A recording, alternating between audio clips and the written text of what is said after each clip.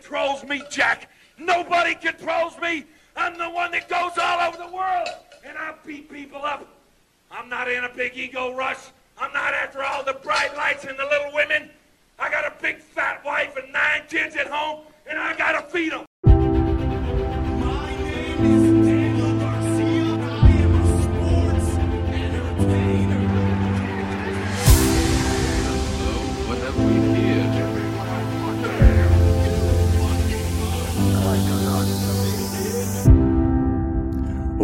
What is going on, everybody? This is the Eat, Sleep, and Repeat podcast, your weekly AEW review and breakdown. I am the Digital Duke. They call me the Digital Phantom. This is my good brother, Chazarino Charlie. How's it going there, bud? Doing just wonderful. Welcome, everyone, to another episode of Eat, Sleep, Elite. Yo. Episode of Nick. Bro, we didn't even have that in the notes. A fucking Rock. Did we even talk about The Rock when he was back, bro? Did we even mention it on the pod? We did. Yeah. All right, hit us with the fucking DM if we did, because I don't remember talking about it, but we were probably like checked, because it was probably ranked week 1 or something. Like, we were just like dead. But speaking of dead, I only got like 10 kills in the ranked game earlier, guys. I'm getting cooked in every game mode. Help. Somebody carry me. Anyway, it's Charlie doesn't want to carry me. Anyway, yeah, all right, so we got a lot of good shit to talk about today, honestly. There's like a bunch of stuff to talk about in news. Not really a bunch, but there's some important stuff. Some massive news stories dropped like at the end of the week this week. One of which is Kazuchika Okada's contract is being up. You know what I mean? Like, which I don't think anybody knew, right? I mean, people probably knew it had inside information, like Dave and people like that, but it was not publicized by either side. You know what I mean?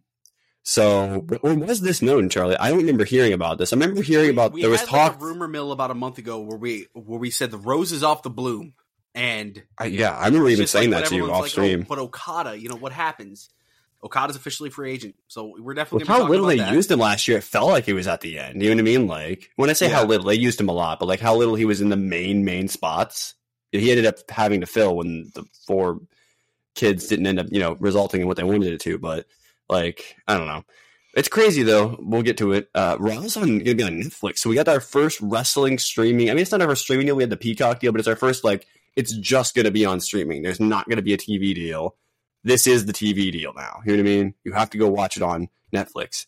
Which I think, by the way, bodes well for AEW's future. Even if AEW doesn't stay on TV, say they don't get a TV deal or they don't opt to go for a TV deal this next time, this is a possibility now. There's a precedent. You know what I mean? Yep. And they have proven with the Wembley show now that they're, I guess I should save this, but it's, I'll save, put a pin in that. Remind me of what I was saying there if you can, Charlie, because I want to save that for that topic, obviously, because, we'll get into it when we get into it. We got our rankings coming back, which I'm sure we'll have both got opinions about. You all know how I felt about the rankings before if you've been around for a while. I'll save that for that section as well. We have some updates on injuries. We've got our Dynamite Collision Rampage, Ring of Honor results. And make sure whatever podcast platform you have to be listening to this on, be that Apple Podcast, Google Podcast, Spotify, or whatever you're listening to us on, give us that follow and or subscribe. And make sure you follow us on Twitter at Eat Sleep Elite for the main show one. If you want to hit us with those DMs like I was talking about, you can also follow me at Baneduke. That's BANEDUKE. And Charlie at Charlie with an X instead of an A. That's right. That's, what would that be? OHCH, whatever the fuck. Anyway, so, yeah, once you threw the X in there, I was shocked. I was never going to remember that. I still have to remember that when I type you, when I'm trying to search you on Twitter, for whatever reason, if I want to see a tweet that I saw, that I can't find or something, because you tweet something every now and then, I'll be like, I gotta send that back and be like, yo, this is anyway. But so yeah, that's our opening of the show off of 5 cups of coffee. No, I think it's probably 4. I've had 4 cups of coffee today. My call-outs in ranked are crap. That's all I know. This coffee thing is a good look for me. And you know what? It's a good show for the vibes to be hot. 100%. This was a good show this week. Show today. Dude, you know what, Charlie? I'll keep it a buck with everyone. Do you remember what I said to you earlier this week when we were playing? I think it was on Sunday of last week, maybe? No, it was some other day.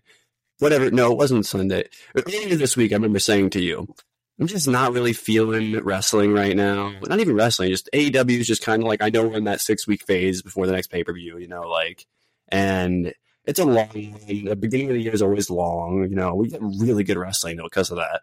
And, and you reminded me then, I was like, yeah, I guess there was some good stuff this week, but my brain's just on Mars, I guess, when it comes to wrestling lately. So My reviews are still good though. I thought I'd be honest with everybody because people appreciate when we do that on the show. So thought I'd be honest like I was with you earlier this week. And I don't know. Something feels off to me. But I think this week can be a remedy to that, Charlie, and we'll get into all that stuff. And you'll be starting us off here this week because we're going to our favorites. We love to start off the show with a little bit of positivity in the wrestling world because there's so much fucking hate in the IWC. Everyone hates each other. The sky is falling. AEW dead. Charlie, hit me with your favorite this week because it's a good one. So all the doubt, I'm just going to shut the fuck up now after this fucking conversation. Right away, when this week started, there's one match I was looking forward to the most. And we were saying last week, it's a make or break moment. That was Samoa Joe versus Hook. Just for a little backstory, for about 6-7 years now, and you're going to know this, I've mentioned this on the show before, but my favorite under 10-minute match has been from Ring of Honor, and it was Punishment Martinez versus Marty Scurll. And I've always said that to me was perfect for an under 10-minute match. A lot of people will point to like some of the Brock and Roman stuff, or maybe Brock Goldberg. To them, that just encapsulates perfectly under 10 minutes. Okay, now that that's set, I thought Samoa Joe and Hook is now my new favorite under 10-minute match I've ever seen. And I'm not kidding. It That's takes typical. the cake. It's number one for me now. And my God, Duke, whoever booked or whoever like orchestrated Like the agent, the producer, whatever you want to call them, yeah. Whoever put this together, they knew who they were working with, and I think it was flawless. Like, genuinely. Do you want to know who I think it was now that I think about it? This match was flawless. You know who I think it was? I think I know who it was. Because it makes all the sense in the world. Because I believe he's done this in the past. I think it was Taz. It could have been Taz. I could see that. And guys, I gotta say, he probably was involved either way, Samoa Joe being our AEW World Champion, there's a whole new different vibe to the show. And I think this is something we're going to get into across the weeks. And, maybe it wasn't as in our face as it was week 1 of Samoa Joe as champion as it is week 3. AEW as a whole is benefiting from this. And now that's not to say, thank God MJF's gone. No, MJF was the greatest champion we've ever had. And I think having that time dedicated that we did to MJF and CM Punk when they were on their respective shows, that 30 minutes that each of them, I say 30 minutes, that's just a generic sum up because some nights it was more, some nights it was less. But those guys got about a quarter there were of the episodes show. of Dynamite where MJF was in the opening, video promo. He was on the show in a 10-minute ish promo, segment where he would go back and forth with who he was feuding with. He'd be on there with an Adam Cole segment, and then he'd also have on the weeks when they were doing the Adam Cole and him becoming best friends, they would have multiple of those sometimes. And again, and they don't always great, add up. Especially when the devil got going and it was just... Well, I'm just talking about some volume, amount of views. There was probably episodes of Dynamite where he was on an hour of the show or something, across the board, which is good because he's worth it. But we have that stuff open now. And now we have Samoa Joe here wrestling Hook. And I'll just get into the match real quick. Hit it. We immediately open up with... going into the match, you're expecting... What is Hook going to do with Samoa Joe? Hook immediately opens this match. He's hitting him with corner strikes. He's fucking punching him as hard as he can. And Joe just ragdolls him. He's beating him up with chops. He then takes Hook, sends his ass to the barricade. Hook does a bounce back with this leaping forearm that was absolutely beautiful, by the way. Very good. Yeah, they get back inside. Joe, he just shuts down Hook's fucking offense, man. It wasn't happening. He hits a running back elbow. He lights Hook up with some more body shots. In Enziguri, and Joe's just the shit talking begins. Taz on the commentary is starting to get a little concerned. By the way, what they did with Taz throughout this, the development throughout this 10 minutes was awesome. Kicked out of the Muscle Buster at 1 and Taz fucking popped off because he thought he was about to win the match, bro. Dude, oh my God. Yeah. So Joe hits the signature chop to the back, a punt kick, an elbow drop for the 2 count. Joe's size Hook's trying to hit a T-bone, and Joe's size doesn't allow it to happen. Hook picks up the leg, takes Joe to the floor. The Superman punch off the apron. At this point, the energy of this match is through the roof. Like that. if I can't believe it was under 10 minutes because What's the crazy energy was we so, all know. Everybody in that so, crowd, like, violent. we all knew there's no way he's winning this match. But there was still that aura. I don't know how they made that happen, dude. Joe ends up countering, and he smashes Hook through the announce table with a Uranagi in one of the fucking most ridiculous table spots I think I've ever seen. Yeah, it just folded over after he bounced off. It was crazy. Cool. Yeah, it actually worked. It was a table fail that actually ended up helping the situation somehow. Like, which sometimes they break and it just looks silly, but that shit looked fucking Taz violent. is definitely freaking out at this point. Joe's taunting him. Hook ends up flipping him off. A powerbomb against the edge of the ring. Bryce calls on the doctors at this point. They're tending to Hook. Taz has to put his headset down. He's so emotional to go check on his son. He stays back. Hook shoves the doctor. He breaks the count at 9. He rolls right into Samoa Joe, power slam, Death Valley driver, both 2 counts. He hits a muscle buster. Hook kicks out at 1. The crowd goes fucking ballistic. Like you said, Taz pops huge. He runs wild with some clotheslines, some body shots. He finally hits the T-bone suplex. And the way they built it up, it was so rewarding. This T-bone suplex got a legit fucking pop. He goes for the red drum. Joe blocks it. Coquina clutch. Sinks it in deep. Hook fades away. Joe wins. Classifies himself as obsolete. Sorry. And wow. Brain broken. The match was just fucking, it was incredible. Samoa 10 Joe's title reign minutes. is That's off crazy. to the perfect spot. They took us on a ride in that short amount of time. Really did. So, before we jump into the post-match here, just any other quick thoughts you had on Hook himself finally being in this spot? And in my opinion, he exceeded expectations. I think Hook delivered in this spot. I think it's really good that... Do you remember when Samoa Joe was Ring of Honor television champ? And like at the beginning, it felt like he was a monster, right? Then he was off TV for a while. I think it was injuries or something like that, or they just didn't have him on for a while, right? Yeah. And we were always like, man, this guy's good. Why were they not using him? Okay, well, this to me feels like now that he's transitioned, ever since he started with his feud with MJF, right? Back his first one, not the one that he ended up winning, but the first one where they did the week TV, whatever it was on TV, whatever it was. Grand Slam match, yep. Yep, and they actually built it up as a feud. Like that one was good because they like to build up. Excuse me, they like to build up Grand Slams, and so that was a good angle leading into that. Sorry, I had to clear my throat there. Anyway, and as soon as that feud kicked off, I remember we don't really acknowledge stuff like this because once we get somebody firing back on all cylinders, like this feels now like remember the level he was at right before the Brock feud that they ended up not being able to do anything with because Brock was meant for the main event and he was not. You know what I mean? And remember that infamously, and even Paul Heyman's talked about it, how they really wanted to work with Samoa Joe, but they just cards were not there at the time with Brock as champion. Or maybe it wasn't even a champion. Maybe he was going for. I don't even remember. The point is, do you know which feud I'm talking about? At that time, that was one of the best Joe was ever in WWE outside of NXT, right? I mean, he was super over with the crowd. That was when he was doing shit like, coming out and saying fucking Jeff Hardy's a drug addict and shit. Like, remember that? That was a great segment. Anyway. Oh, yeah, that promo fucking circulates Twitter every couple of months. Yeah, that was so fun. Yeah, anyway. This feels like he's back to like TNA Joe, to the Joe that was NXT champion, the Joe that has been dominant everywhere he's gone in the world. And it feels like Hook was somehow elevated to that level in this match, Charlie. The crowd was going nuts. Like, Hook is a main event talent that we've been seeing go after title and just not being able to win it. And the guy's 28 or something like that. Like, this is insanity. They managed to make us feel something here, which is kind of rare in wrestling these days, I feel like. And Shody absolutely refused to quit. We had Joe looking like a demon sent to drag this guy to hell. I mean... Let's get to the post match because this match was just like everything I love about wrestling. Like, yes, and this is why this post match is why I think the AEW title feels beyond fresh right now. And again, when we talk about this, it's not a dig at MJF, which I just want to make that clear because there are some people out there that are really digging at MJF, mainly for the last 3 months of his title reign. When we say this, it's not a dig at him. All right, every time your favorites can fucking come and go, but sometimes you need something to freshen it up.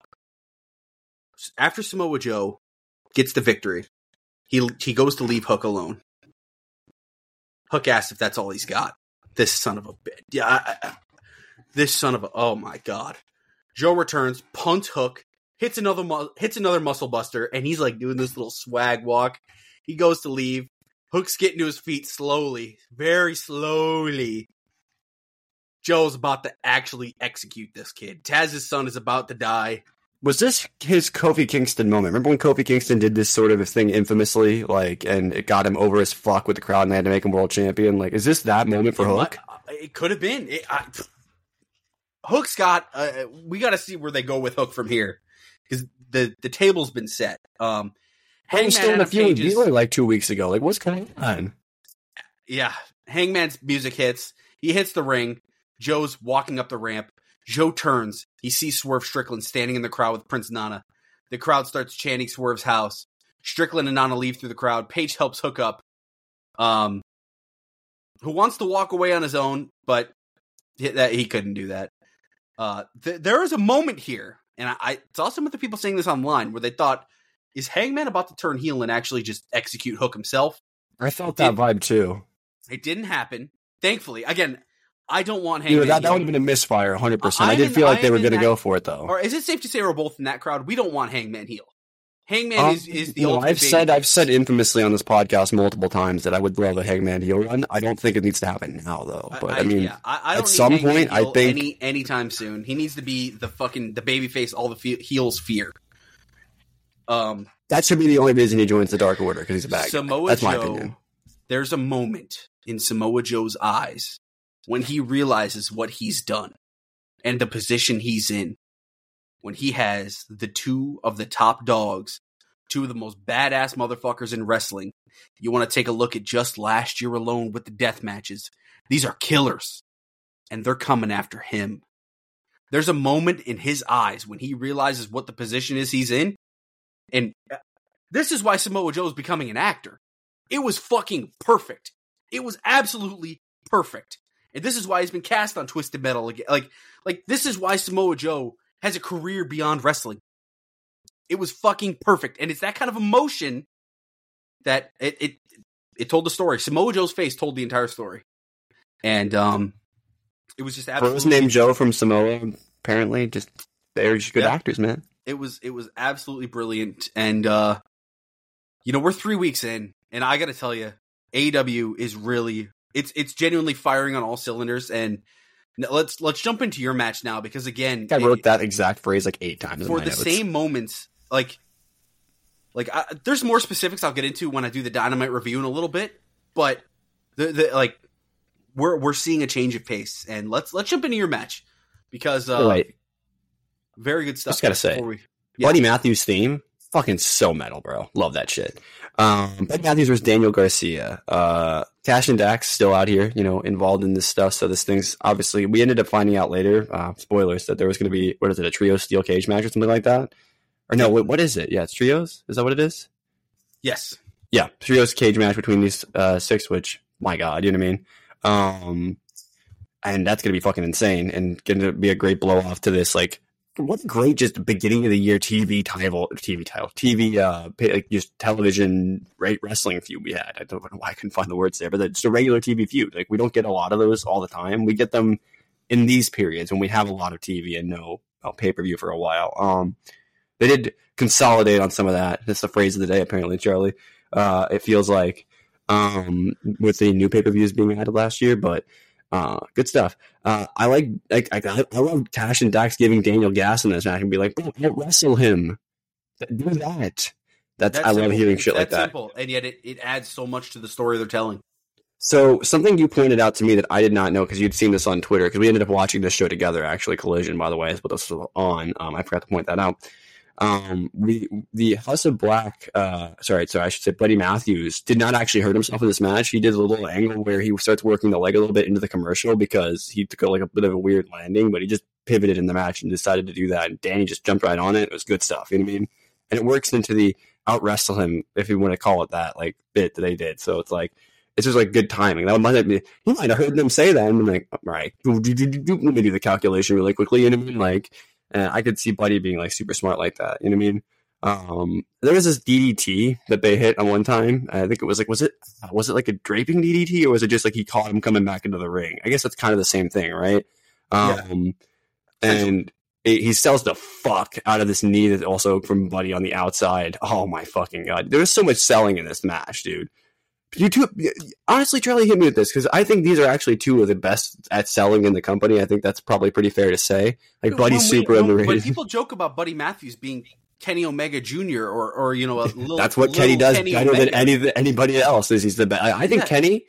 I love Bryan Danielson, and Bryan Danielson can sell with the best of them. Kenny Omega might have the best sells in the business. Like, and people call him like, and people make fun of him for what he does. But it's because he's so fucking good, and people never could do that. That's why there's obvious traits of that in Takeshita, and like I said, it's a joke, but it's there.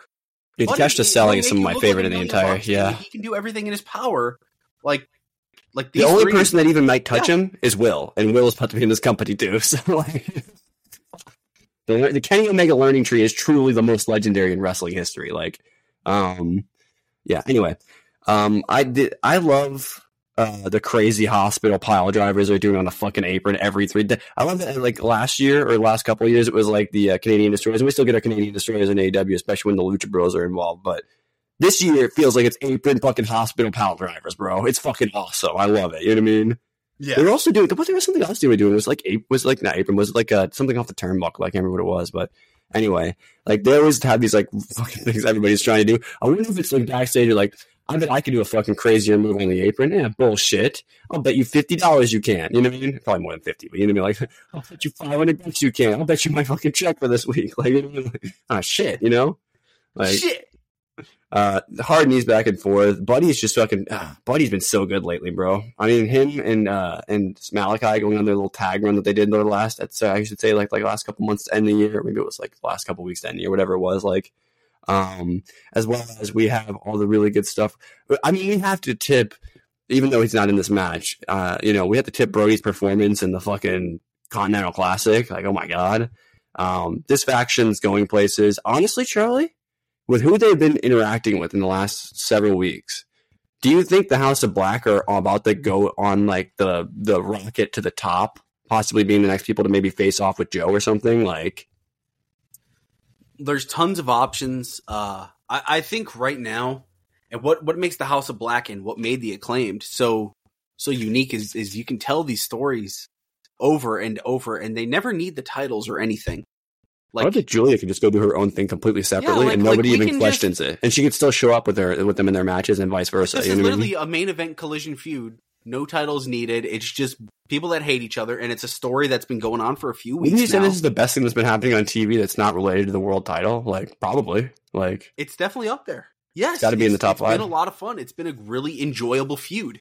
FTR is that good. And we slammed the table so much that, and it's one of the worries with AEW even bringing on another title, is that sometimes when they just have too many titles, they forget non-title programs. And the reality is, wrestlers probably benefit more from non-title programs than from title programs if everyone knows the winner. Like, who are we caring? We're caring much more about this than what Orange Cassidy's doing right now. That's for damn sure. 100%. And so what set up that steel cage match was there was a post-match beatdown after Danny picks up a fucking huge win here over Buddy Matthews. Huge win for Garcia. Is this? I always say, is this the biggest win in his career? Probably not. Probably Danielson was that. Danielson wins, right? Danielson, yes. No. This is top 5 though for sure. And because Buddy, I mean, I'm trying to think about Buddy. Buddy, like 5 years ago, was in the fucking main event angles all over fucking WWE television. You know what I mean? I mean. Bro, like, maybe not even 5 years ago. How long he was doing that shit with Rollins? You know what I mean? Like, yeah, dude. This dude, I love that Buddy's been to the top, and now he's, like, back in the middle, but, like, he's still one of the best wrestlers in the world. It's fucking wild, bro. I love this shit. All right, let's get out of favorites, but that shit was good. Any other thoughts you had on this match? I kind of bulldozed this whole segment. Yeah, I mean, you name it. The double rising knees to that jackhammer, that's a sequence I can't get out of my head. Absolutely beautiful. Garcia dodging the curb stomp. Dude, how's the guy half the size and weight going to hit the best jackhammer of the guy that hits that move? Like, what the fuck?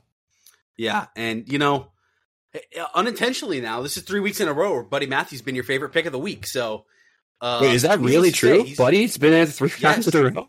No, 3 weeks in a row, he's been awesome. Your favorite. So, I think he's off to a good start for you this year. And Buddy's someone that we want to see more of this year. I think last year. Their stats are going to be fun to track this year. Imagine last year. I wonder what my streak with Cassidy got up to, bro. It had to be like 10 plus weeks in a row at some point. Like, yeah. So we're going to, like I said, we're keeping track of our favorites this year. It's going to be fun to look back at the end of the year.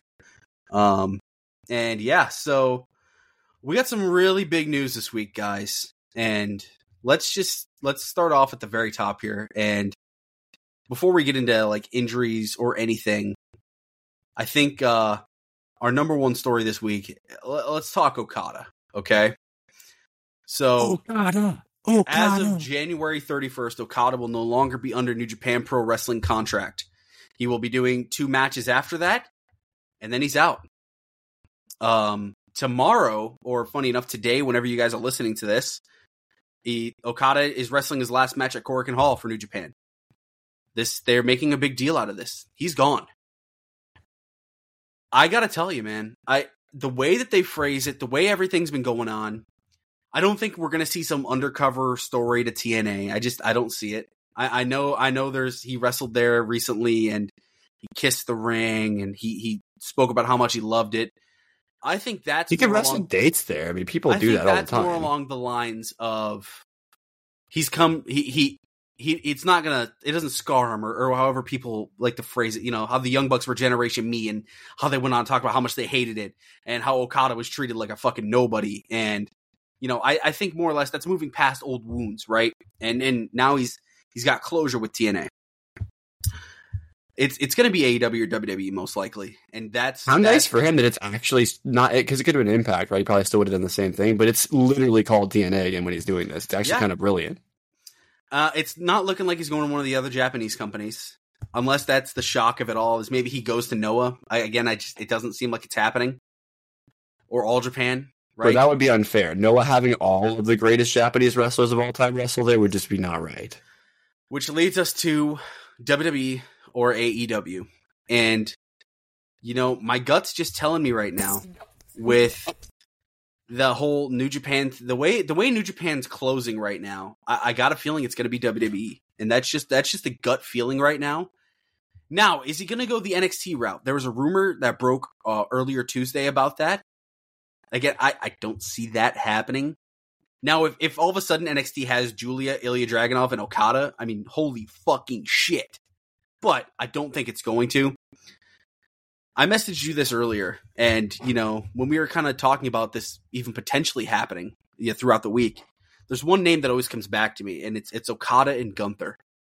Like, if they present Okada the way he should be presented in WWE, and he wrestles fucking Gunther in his first match at WrestleMania, I don't know if there's a bigger star-making performance than that, other than him literally debuting, winning the Rumble, which is impossible because he's it's still... It's the same energy as Cody versus Seth off the street. That's how you do it. Same vibes. You know what I mean? You do it as big as possible. And this is how you do it. That's how you set it up. You have Gunther come out on after he's done with Punk, because I think that's who he's going to feud with probably next if Punk's not in the winning the Royal Rumble or whatever. Because I saw, by the way, did you see that fucking segment between who was it? Who did Punk have him and Cody? Bro, that shit was so good. Anyway, sorry, I have to give. I always gas Cody whenever I see something from him. You know what I mean? Because he's a fucking boy. Because he fucking changed the industry. Proved me wrong. Anyway, Cody Rhodes is a fucking Mount Rushmore wrestler for that. Bro, that was one of the best comebacks I've ever seen in a promo. I was fucking insane. I'm sure it was planned and scripted, but even if it was, like, how to work within that and fucking have that come out, I don't know. Like, you know. Well, that promo felt like the part 2 to the Balls promo. It really did. It felt did, because he set it up there. He wanted to talk about because he was talking about how at that time, because Punk was obviously we didn't think could be leaving anytime soon. Probably was locked into a long-term contract, and so he probably didn't think he was ever going to have a chance to do it when he knew he was going back to WWE at that point. So yeah, but I mean, look, man, Okada. I think he has to. I think. Oh, I'll get back to what I was saying. So yeah, you have him say, "I've beaten every wrestler in the world. I want new competition. Vince McMahon, get me an opponent." You know what I mean, or something. Or and then you have a fucking coin Triple drop. H, get me an opponent. You know, like that's all. You hit the coin drop, and that's it. Yep, there you go. Just like when you do Cody's music. You know what I mean? Except it's even bigger. Sorry, no offense, Cody, but you know, Okada's like the biggest wrestling free agent of all time. It's the biggest free agent in wrestling history. Is he that? Is like people won't value him. I think to us as like straight wrestling fans, we're going to have him that high. But there's people that, you know, they only watch WWE or they only watch AEW. So maybe they don't value him as high as we do.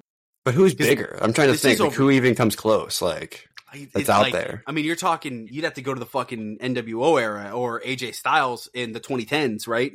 That's it. 2010s AJ Styles is probably the only one recently in history that comes close. Yeah. Yeah, I mean, before New Japan that, got the you're steal on talking that. like the 90s, right? You're talking like Hogan and shit. So yeah, probably. Yeah. It's something unheard of.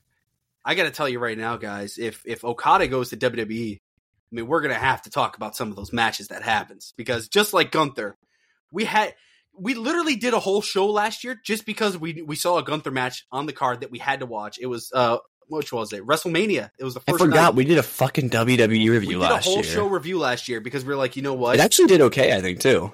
Yeah, I think people enjoyed it. And, I mean, Gunther's he's so special that, you know, just as straight wrestling fans, you got to just enjoy it. So, if he's wrestling Okada or somebody crazy this year, which he probably will be at WrestleMania because the track record's been crazy so far, like, I'm in. You know what I mean? I'll probably check out some matches on Mania. 100%. And, you know, it's not every week we talk WWE on the show, but sometimes we have to, and we're going to carry right into it. Again, that being said, if Okada goes to AEW, obviously it's going to be fucking incredible.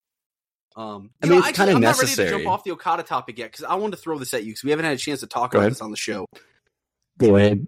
I think this is an absolute failure of New Japan's booking last year. Oh, fucking Christ, dude. How much did we complain about this guy he was trios champion the entire fucking year, basically. They should have at least planned for him leaving. And in 2012, when Okada went to New Japan Pro Wrestling, he smoked Tanahashi and he instantly became one of the names that everyone recognizes. There is no way you can fucking convince me now that this Sonata title reign that they did was worth it. Because it should have been Okada. You should have had Yota Tsuji didn't even make Sonata in the end. I think it cost him in the end. Sonata did nothing. He didn't elevate himself at all now. And Yota Tsuji should have fucking beaten Okada. And now you'd be in a position where you have a face going forward. And now you're sitting here scratching your fucking balls. No. Well, let's give Sonata his flowers. He had a great run in the New Japan Cup last year. But sure. But the title reign itself, win at Dominion, then. It's like I know. You're right. You're right. They should have planned for this. And now they're going to be sitting here with no one at the front of their fucking line.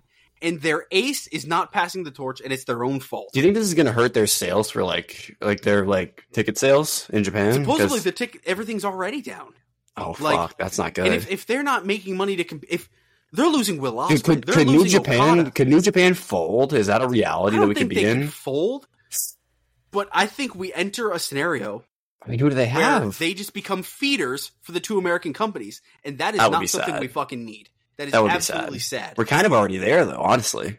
Ospreay and Okada in the same year. I mean, if Ospreay goes to AEW and Okada to WWE, that's literally the definition of they're losing their biggest if they both go to AEW, bro. If they both go to AEW, that's double, triple, mega L. You're out. You're fucking done. Toast. Fucking see you later. Bye. And it's just, I had to say that real quick because you know what? If they should have had this planned, and now we're going to be sitting here with, like, they better. Matt Sydal, make him a fucking star in Japan. He can do it. You need to fast track Yota Tsuji beating him, and you have to do it like in his last match or something. You got to try something. Because in Japan, no. I gotta keep it a buck, dude. If you panic book Yota Tsuji to beat Okada on his way out, people are not gonna buy that, bro. I'm sorry. They might not, but you know what? It's better than nothing because they got to do something. Kosei Fujita, Mikey Nichols, and Shane Hayes should win the trios champions from him, and Okada should have one final match. And let's really hope it's either or Yota Tsuji. You should use what little bit of Okada's care in the world that you have left at New Japan to make Kosei Fujita, because he's had absolutely nothing the last year we've been watching. They've done really nothing with him, yeah, but he'll excuse me, he'll win the match. No, I'm saying I want him to because it would be really easy for you to put them against each other and have it be this fucking young kid who is trying to break in and make his name against the fucking greatest wrestler in the history of New Japan. Now it feels like we're getting no resolution to it from last year. Inoki, obviously, all those people like that. So it's just a shame that they didn't prepare for this passing of the torch. And as we follow New Japan, I love New Japan. And it's just it sucks that they didn't prepare for this. And I think it's sad to think back to the era of 2014, 2015 when the greatest wrestlers in the world at the time that were just refusing to go to the places because there was no AEW at the time, you know, like, you know what I mean? Like, people that would just wrestle the best matches in the world that nobody would see because it was in Japan, you know what I mean? I think if we're not going to one of the young kids now, I think you're about to agree with me too. It's got to be Shingo Takagi. You have to let him be your guy. Book him as the top of the card. But no matter what, Wrestle Kingdom next year has to be two of the young guys against each other in the main event. It cannot be older wrestlers. It has to be either Yota Tsuji versus Shooter. I think you can Yuya. It's got to be. Could you elevate Hiromu to the level that Finn was at as a junior? I just don't see it because of a junior. I'm saying, like, but as a junior, Finn was the best thing on the show for a long time. No matter what, though, one of those guys wins the G1 and the other's the champion, and you run that, which they should have done this year. But that's for another day. Let's get into this thing that's probably going to change. Up to is he big enough to move? Do you think you could get him to move up to heavyweight? Like, no, I think he's like 5'5", 5'4". Oh yeah, he might not work out. Yeah, fuck. Well, let's get into the other thing that's going to change wrestling forever. WWE Raw is moving to Netflix. And this is either a 5-year deal or Netflix can make it a 10-year or a 20-year deal. Holy shit. If Netflix could just decide to lock them in for 20 fucking years. 20 years. As of right now, we're talking a 10-year, $5 billion deal. $5 billion? $5 billion deal. And what makes this so important is this sets the table for this is a fucking war now, buddy. That's a lot of money to sign people with. This sets the table for so many sports going forward. We've seen Peacock in the NFL this year. Peacock had a playoff game. Okay? Yeah. Unreal. This is probably, I think, the best thing that could happen for wrestling. And there's going to be people out there that are like, wow. Wait, was that Peacock playoff game only on Peacock? Like, there was only not streamed anywhere else? Whoa, that's crazy. Yep. Now, Peacock has a free tier. So, Netflix, there's no free tiers. So, people have already made the joke of WWE Raw is going to be more expensive than their pay-per-views. Because as far as we know, the pay-per-views were on Peacock still. Again, that gets a little muddy. But they're moving their whole catalog to Netflix, which is a fucking W. WWE is not going to Warner Brothers. We even had to talk about it on here because there were so many people concerned. Warner Brothers is still AEW's. It's probably going to be AEW's second contract. Now, if we talk about the third, if anything, this should make you feel more secure that AEW is going to stick around, because even if WWE wanted out, right, say they were just done, right, or some reason, which I don't think they will be, but say they were, right, like there's now an argument that any streaming service should look at AEW. You know what I mean? Like, yeah, and outside, this is huge for you guys outside of the United States. If you're in the UK, Raw, SmackDown, NXT, and Premium Live events are all on Netflix. So that's really huge for you guys in Canada, the UK, you name it. So that'll be big. And I got to tell you, just right off the bat, Duke, just talk to me. Wrestling finally, this is the first domino to fall in terms of wrestling not being on cable. I think this is monumental. Sports in general not being on cable. Let's just say it how it is. You know, I mean, we've been seeing the drippings over the last couple of years as various streaming services got NFL games that they could show that were also being broadcast simulcast on actual networks. Right? Yep. As you said, there was a Peacock game, playoff game, one of the most important games of the year, obviously, because the playoff game. And they still crushed the viewers like 26 million. It was fucking ridiculous. Might have been 16. It was something like that. Yeah, I mean, even if it was 16, 26, it doesn't fucking matter. If it was 10 plus million in this day and age, dude, getting that many viewers on anything. On a single streaming service that just came out, 3 years ago? Think about how many new subscriptions that probably was. Think about how many fucking billions or millions or whatever the fuck of dollars they just made. You know what I mean? Like, it's a dumb amount. You know what I mean? Dummy thick money. You know what I mean? But, so that's a whole conversation that we could probably do a fucking hour podcast about. Just that topic in and of itself, of how this is going to affect sports in the streaming world and the streaming world in general, and sports. Like, I mean, we're still doing our movie pod. We might have to do an episode separate to this on that. You know what I mean? But anyway, so there's that. I'll leave that on the table because, you know, there's probably people talking about that side of things that you could get a lot of information about if you were real curious about that side of things. But what I think is insane for wrestling is a property like a New Japan, a Noah, a Stardom that maybe doesn't appeal to the entire width of the wrestling audience or whatever, you know, maybe TNA even. Things that maybe don't necessarily get TV deals if shit doesn't go right. You know what I mean? Like, I mean, I think Japan TV deals are probably pretty locked in. I don't know. Wrestling's pretty popular over there, you know, but like, whatever, you know, like,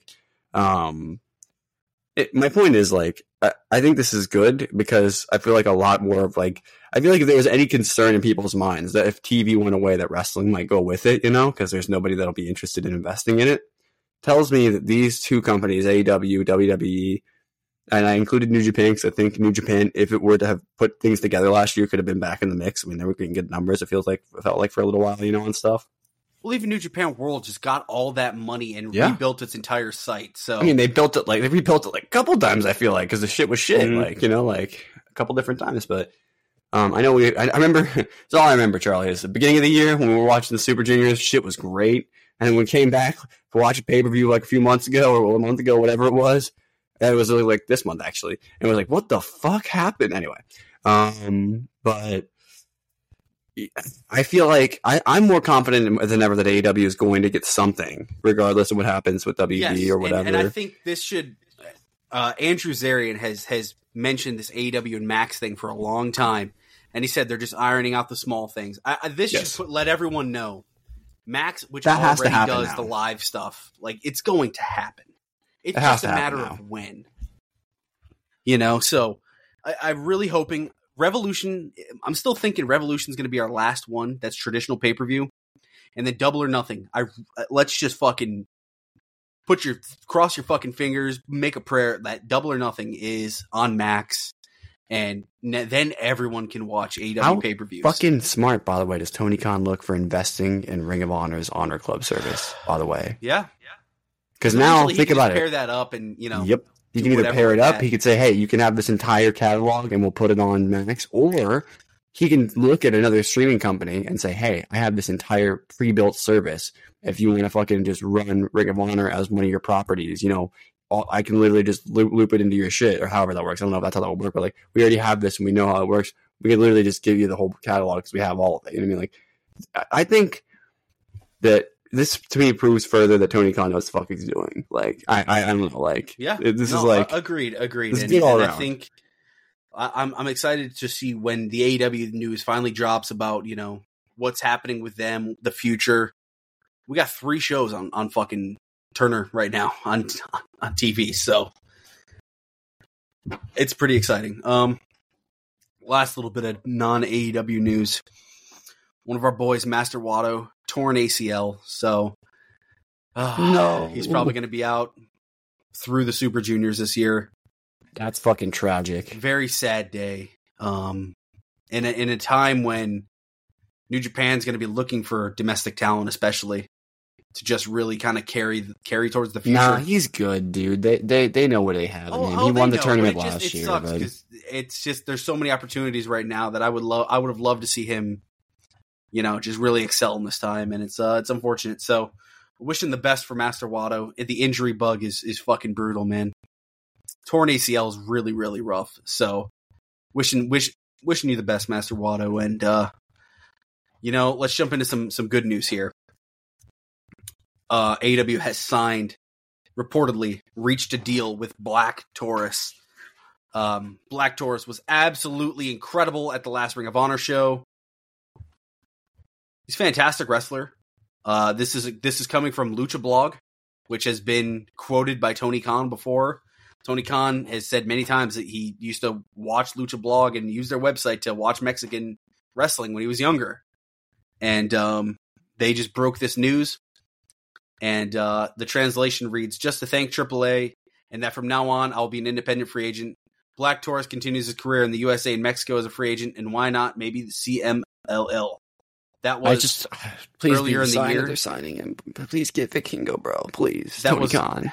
Yeah, that was earlier in the year. And did we talk about that last week where AAA and TNA made a deal? I don't know, but those guys are all partnership now. So steal Vikingo, do it. Deal it. Take him away. But yeah, so is Black Taurus perfect for Ring of Honor right now? I think so. I hope so. I mean, he was really good in all the appearances that I've seen with him on I think he was on the Ric Flair show, I want to say is the first place I saw him. And then I saw him again on like a TNA show or something, maybe, or something. I don't know. Every time I see the guy's name on a match card, I'm like, I gotta fucking see what this crazy psycho in the black tourist mask does. Yeah. Yeah. Oh yeah, he was in BWG, wasn't he? Yeah, I think this is a good deal. In the same week, we heard the rumblings of Queen Aminata last week, like we covered. So Deonna Purrazzo, Queen Aminata, and Black Taurus to open the year in 2023.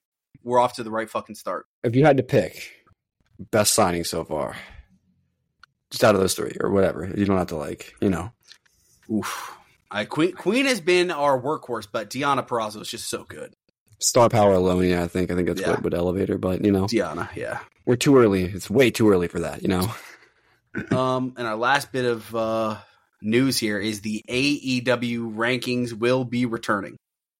How good was Jay White that Will Ospreay? We wanted to make this its own segment this week because they did. Tony Khan tweeted it, and then they mentioned it on the broadcast, but they never went into it on the broadcast. But Tony Khan's tweet reads as such. The rankings are coming back to AEW going forward starting this month. AEW is having a very exciting January, and this is only the beginning of the amazing 2024 for AEW and our fans. And then he goes on to thank everyone for watching AEW Collision on @TNT Drama. He's always tagging @TNT Drama. Yeah. So the rankings returning. This makes a lot of sense with our sports-oriented product that we've been, returning back to ever since the Collision. What the fuck was it called? Continental Classic. I was like, Collision Coliseum. That's not the fucking tournament. Collision Coliseum. That's the Collision version of the Stadium Stampede. My fucking brain was short circuiting. Yeah, I think the rankings last time when AEW started, I think the rankings were awesome, and I think they got a little out of it, right? I'm trying to phrase this. Essentially, the rankings went to shit when FTR was number one contender for 3 months, and they weren't getting a title shot. The rankings were Wardlow shit. was the number one contender for the similar amount of time, and Wardlow didn't was get a title the number shot. one contender.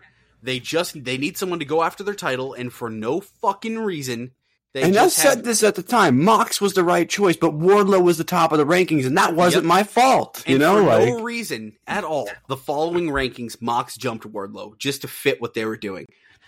I'm going to say this. I think the rankings and having Will Washington at AEW, I think they're going to really I think they're going to be great together.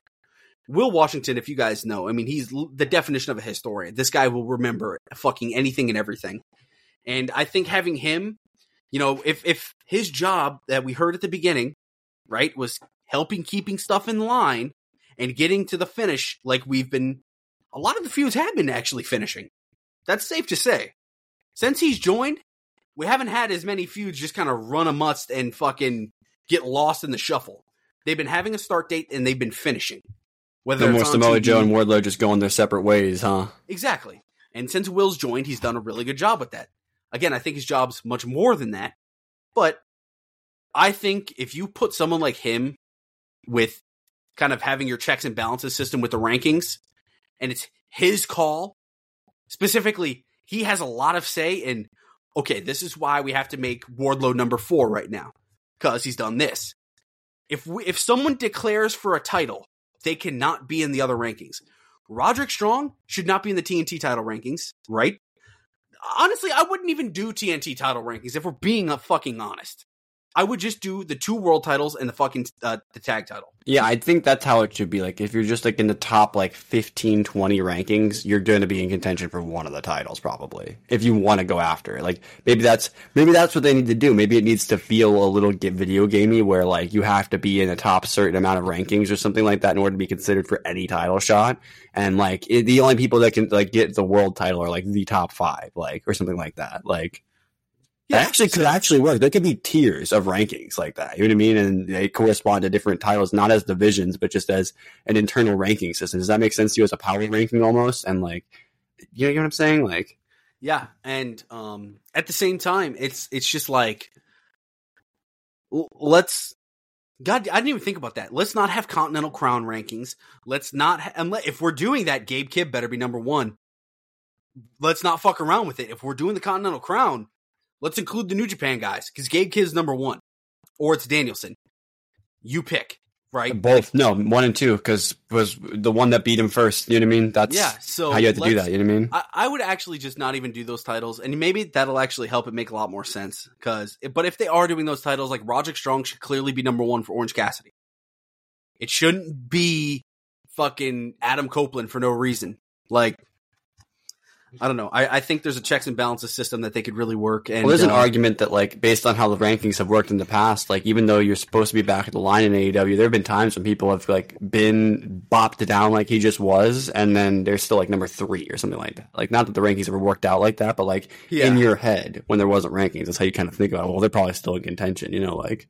Because the rankings mean the wins-loss matter that much more. And Daniel Garcia would theoretically jump rankings this week with having such a big win over Buddy Matthews. So I always wanted to get more intense like that, where like a win over somebody who's on a streak or somebody who's got a large, like way more experience than you bumps you in the rankings more. It needs to be like, I would love for it to be sophisticated like that. Will that be for everybody? No. But for the people that actually give a shit about stuff like that, it'll be fucking awesome. And I know Tony Khan loves shit like that because the man owns a company that does stats in the NFL. Yeah. So, yeah, to say the least, right? So, just any other thoughts you have on the rankings returning? Any worries? Do you have any? So, yeah, I do. I'm glad you're glad. I'm glad that you're reeling me in here because there is always the infamous how I always felt about this, which is that, you know, I'm fine with them existing. I actually fucking love the concept, but it needs to actually matter. And it didn't matter before. They just fucked with it, just like the WWE did when they had with their power rankings. You know what I mean? Like, yep. Why we never gave a shit about the power rankings because they go up and down based on literally fucking Danielson no influence. tried, man. He fucking tried on SmackDown Live to get that shit to work. I know, and it did for a little bit. I mean, don't get me wrong. When they would show people's power rankings on their, like entrance graphics, because they had those sick entrance graphics on SmackDown at the time and Raw. Where they would show like stats and like information about the people. It got kind of comedic when they would have like Baron Corbin. They'd be like, "Is a guy," you know, or something like that. You know what I mean? Like because they didn't have anything to put because they hadn't done anything with them. It was just fucking comedy. But I mean, I am a little worried about it getting back to that point. But I believe if Tony Khan kind of like sunsetted them before almost and is trying to bring them back, that he, especially with somebody like Washington there, who is going to give a shit about stuff like this. If they're going to do it with those guys there in the situation like I just described, I think they're going to do it right this time. I hope. And if not, then we'll bitch about it like we did before. So, you know. And if someone like Okada does come in, he's number 1. Like, you have him, you factor these guys in. If Okada walks in, it's Kazuchika fucking Okada. He's number 1. When Will Ospreay walks in, I gotta tell he should at least be in the top 5, does not he number 1. Just get the first title shot? Like how all wrestling lore is lore in AEW. Should he wrestle a match first? Sure, I'll give you that. But he beat Chris Jericho at All In, so that is a former world champion. You know, it's got to factor in. But yeah, so much cool stuff with potentially Okada going to AEW or WWE, whatever he chooses. Mercedes potentially coming to AEW, which there was some reports this week that even Shaw Sapp was saying, yeah, the contract has been signed now. So that should have people feeling pretty optimistic. Again, no one's going to feel that optimistic until the Rumble happens and she doesn't show up. I think it's that's safe to say, right? Like about Mercedes, everyone's kind of still got that in the back of their mind. I think it's one of those things that like when she showed up in New Japan, or I guess rather in Stardom, whatever you want to call it, like when she showed up in Japan, we all kind of knew it was coming, but it was also, we all were like, but she could also easily sign a WWE contract and show up on Raw. People were still singing up until she showed up in Japan. Oh, she's showing up on Raw this week. And it's like, okay, I get it. But like, until we actually see her show up somewhere, I don't think anybody's going to know what's going to happen. And I think she wants it that way. So it's a big moment when it happens. Agreed. So let's jump into our results for the night. And as always, we usually go Ring of Honor, Dynamite, Rampage, Collision, which means, Duke, you start us off with Ring of Honor this week, where we got our boy Vikingo. So go ahead, take it. It's a good episode. We got the fucking Flying Viking, or whatever you want to call him. I wonder if he has like Viking heritage on one side or something. That'd be kind of wild. Probably not though. Man's just got a cool ass fucking name. Sick. Yeah. I think it's something to do with his dad or something like that, maybe. I forget. Or like some wrestler that trained him, something like that. I don't know. The point is, it's a cool name, and I don't care what the fucking reasoning is for what it is, you know? I don't ask why Will Ospreay's got the name of a fucking gunship, but it's fucking badass, because especially when he was flying through the air. Anyway. So, yeah, Ring of Con episode 47. By the way, I just want to say, I let it slide for episode 10. I let it slide for episode 20 and 25 and 30 and 40. We're on episode fucking 50. And you know what? I'm gonna disagree with myself here. Episode 52. Give me a big fucking match. I'm going to tell you why. Ring of Honor, coming up on a year of shows, needs to be a fucking moment. It needs to be. If you're going to keep doing this, and we've reached a year, it deserves, the people that have been working their fucking asses off to make this thing work deserve a big ass blow off in a couple of weeks. Let's change a title on it. Fuck it. Do it. And if you're going to do it on episode 50 because it's the 50th, you know, like it's a big milestone, we're halfway to 100, whatever. But whichever episode you decide to do it on, give them a fucking reward for all the hard work that they've been putting on this brand. Sorry, I just had to get that off my chest. We had a match card rundown by Mr. Riccaboni himself. We had Billy Starks backstage. She's fucking pissed about what happened with Nyla last week, and she's going to try and commit some fucking war crimes this week. But Lexi tells her, no, we can't do that. We got to calm down. But she wants vengeance. And they're going to find it eventually. And I like the way that they're starting to cut stuff together, by the way. I don't know if this is intentional, but I noticed this a couple of different times this week where they would do a thing like this. Like Nyla Rose is mentioned by Billy, and they have a segment talking about her. Boom, right into Nyla Rose's match. Great fucking way to sell this fucking angle as being a main angle on this show, as well as you getting people to think about Nyla and be like, oh my God, I forgot. That's right. Last week she did do that shit. And oh my God, she's got to get in a match right now. What the hell is she going to do to Erica Lee? You know what I mean? Yeah. So this is apparently someone that Riccaboni was familiar with. I'm not sure about that. That region of the country, I'm not sure how many wrestlers come out of there, but I'm sure he knows all the ones that do. So that's not surprising at all. Just like Caprice knows everybody in his neck of the woods, you know? Excuse me, as well as the people he trains. Night Leader with a chop of death. So I'm feeling a really, really fucking hard-hitting match with her and Athena coming up, Charlie, which, I'm there for that. You know what I mean? Do we think this will be a Ring of Honor TV title match, or does this get extended out to like some pay-per-view or something? Like, do we throw this on an AEW pay-per-view? I'm imagining the they could. We know they're going to run the WrestleMania weekend again, so could be that show. Maybe that show. Did you like to have a big show when they do that? We got a retirement video package for Sting. They like to throw these on Ring of Honor probably just because they need to fill like a few seconds of the broadcast or something like that. They don't have anything for, because it's not like the same thing when they tape a Ring of Honor like this. You can tell that, and we actually got confirmation on this a little while back. We didn't have the commentators in person there, so we got that from you actually. And the reason why that's a thing that is interesting is because it tells me that my suspicion about this, and probably makes me feel confident this is how AEW Dark and Elevation were probably both cut as well. There was probably a segment of the show that is a continuous broadcast that was probably happening at some point live for people. But everything else that happens, it could have been filmed last week. You know what I mean? Who knows? You know what I mean? And we would never actually know. It really could have. Because they could have like a set built somewhere in like an office building. Tony Khan's kind of like an office. And they could have stuff that they don't even have to, like, anyway. And that's, I think, probably better overall, but it leaves these little gaps, I think, like that. I'm not sure, but we had the Iron Savages taking on the Undisputed Kingdom. Charlie, we had fucking champions on Ring of Honor this week. What fucking dimension are we in? My God, we've transported to a parallel universe. Fucking Mandela effect. All right. The Undisputed Kingdom defended their titles here. Kingdom are great. I still don't give a shit about the Iron Savages, you know. I think it's, Charlie, do you know what I think it's time for with the Savages? I think you got to repackage them again. I think you do. I think they're just not working. That's fair. What do you do with them? Don't fucking know. There's other things you can do with yoked dudes, you know what I mean? I mean, look at Heavy Machinery, you know, like, but anyway. Yeah, but it's probably their best match that I've seen out of them. The Kingdom gave them a good match, just, I don't care about them, you know? We had Lexi and Air backstage with Layla and Rachel and one of the Renegade twins. And also, I didn't write it down for some reason, but, Taya Valkyrie was also back there. And I was very confused by this segment at first. Because I was like, what? Then I found out the match that was happening later. I was like, okay, that makes a lot more sense now. I don't know what the hell was going on with that lineup on both sides, by the way. It felt really weird. Like, because I'm not sure about you, but I had the vibe that Rachel and Layla were not heels. Like, yeah.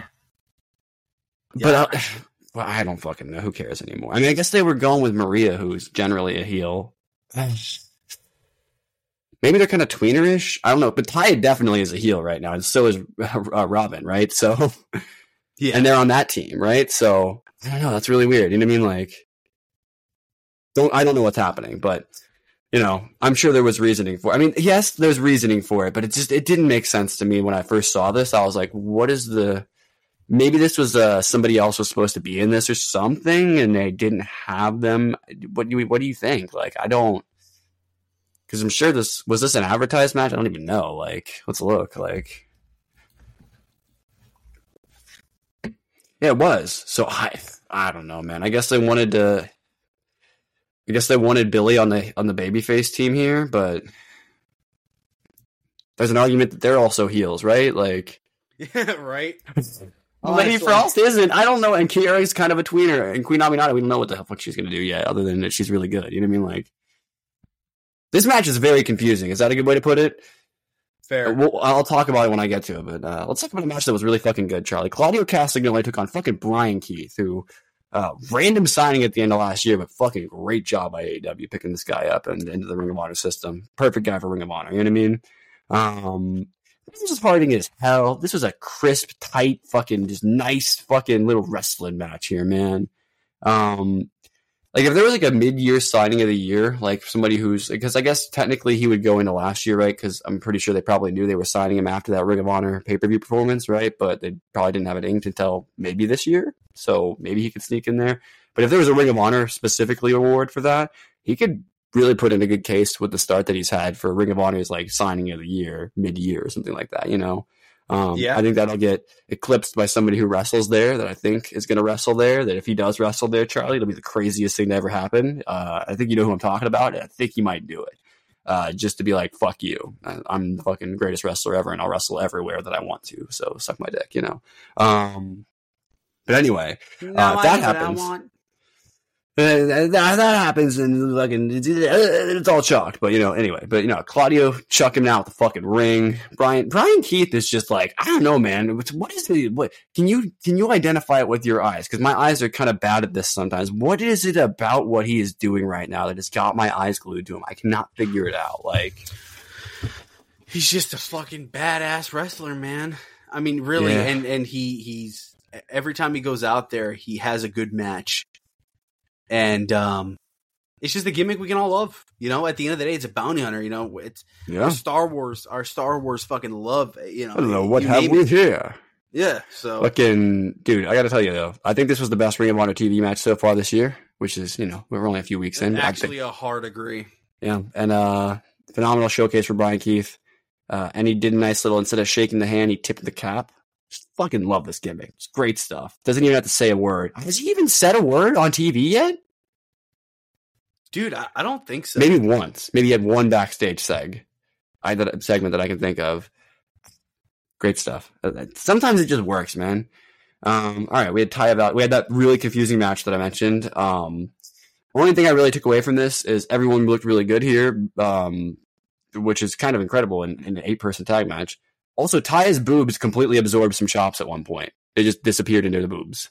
They were just gone. That's a fucking special power, to be honest. It's a fucking cheat code, bro. What the fuck? Anyway.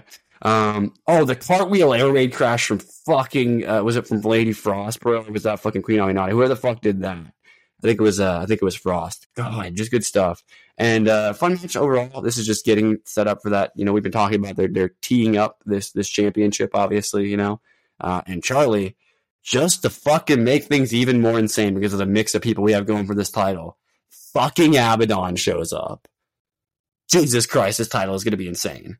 And Abaddon, I remember saying multiple times, great for Ring of Honor because we already have Julia doing her kind of like, and we have like Thunder Rosa. We have a lot of this going on already, and we have other people that are probably going to get featured more over there. This is a great pickup for Ring of Honor if she can just stick around for like a good portion of this year in Ring of Honor. And she could do both, by the way. I don't see why she couldn't. Or why Abaddon could not. You know what I mean? I'm telling you what, though. I think You know what I think is going to benefit the most from this? Like, if it's going to be a tournament, they did say it was going to be a tournament, right? We do have that information. Or am I just capping? Yes, and people are just randomly winning matches to try and raise their stock for said tournament. To get, like, ranking. Assuming the rankings factor into Ring of Honor as well, which I don't know if they do. Maybe they do, maybe they don't. Maybe Ring of Honor is on a different system, but like just getting your stock up, like you said before, to get into those matches in the tournament. Because, and whatever. Abaddon, they are definitely going to be an interesting add to this. I think they are literally like one of the most interesting underused wrestler in the women's divisions of either of these two companies, AEW, Ring of Honor, and I think they're going to be a very fucking fun addition to this division. Dude, and all the hate on the Julia match doesn't make sense to me. I thought the match kicked ass. Why did that get hate? Awesome. We thought that was good, and we thought the setup was great. I mean, well, it was great, but like I thought it was far superior to the Anna Jay match. Far superior. Yeah, that's fair. We had an All-In 2 video, like being like, "Hey, All-In's happening. Come to the show," kind of shit, you know. Which, you know. We also then got a recap video of the title change on Dynamite for the Trios Championships that we will get into later. That we fucking called on this show like fucking nobody else had any idea what was going to be happening there. We just fucking saw that shit a mile away. Shout outs to Charlie for tipping that one, because I mean, in my head that's what was happening, but I was, you know, I have those opinions sometimes, and I'm like, am I faded for thinking this? And then you say it, and I'm like, nah, I'm not. I'm just locked in, but... so yeah, I'm glad that they kept that. You know, Ring of Honor does a good job of updating whenever something that doesn't happen on their show, because it happens so often. They had to start doing this because otherwise, just all of Ring of Honor is happening elsewhere. You know, there was a time when that was the case, Charlie, when they weren't even fucking recapping it. You know, like for real. Honor Club's come a long way in the last 50 weeks. You know what I mean, or 47 weeks. You know, Action Andretti was backstage having a little bit of a snack. They're carbing up, protein powder, whatever the hell he was doing.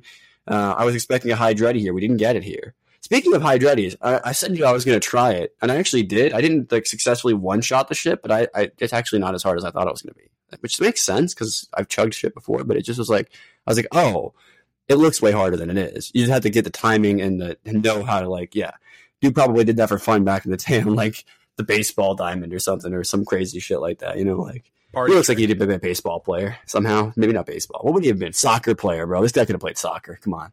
Nah. He's kind of too small. Wait, is Andretti too small to have played sports? Nah, bro. He can cook. Yeah, let him cook. Nah, good stuff, though. I like seeing Top Flight having a good time on Ring of Honor, you know? Good stuff. The Butcher and the Blade. Again, they did it again here, Charlie. Back to back. They had Action Andretti show Top Flight. We're backstage with them, and boom, right into a Top Flight match. You know what I mean? Love this shit. And we got the Butcher and the Blade on here.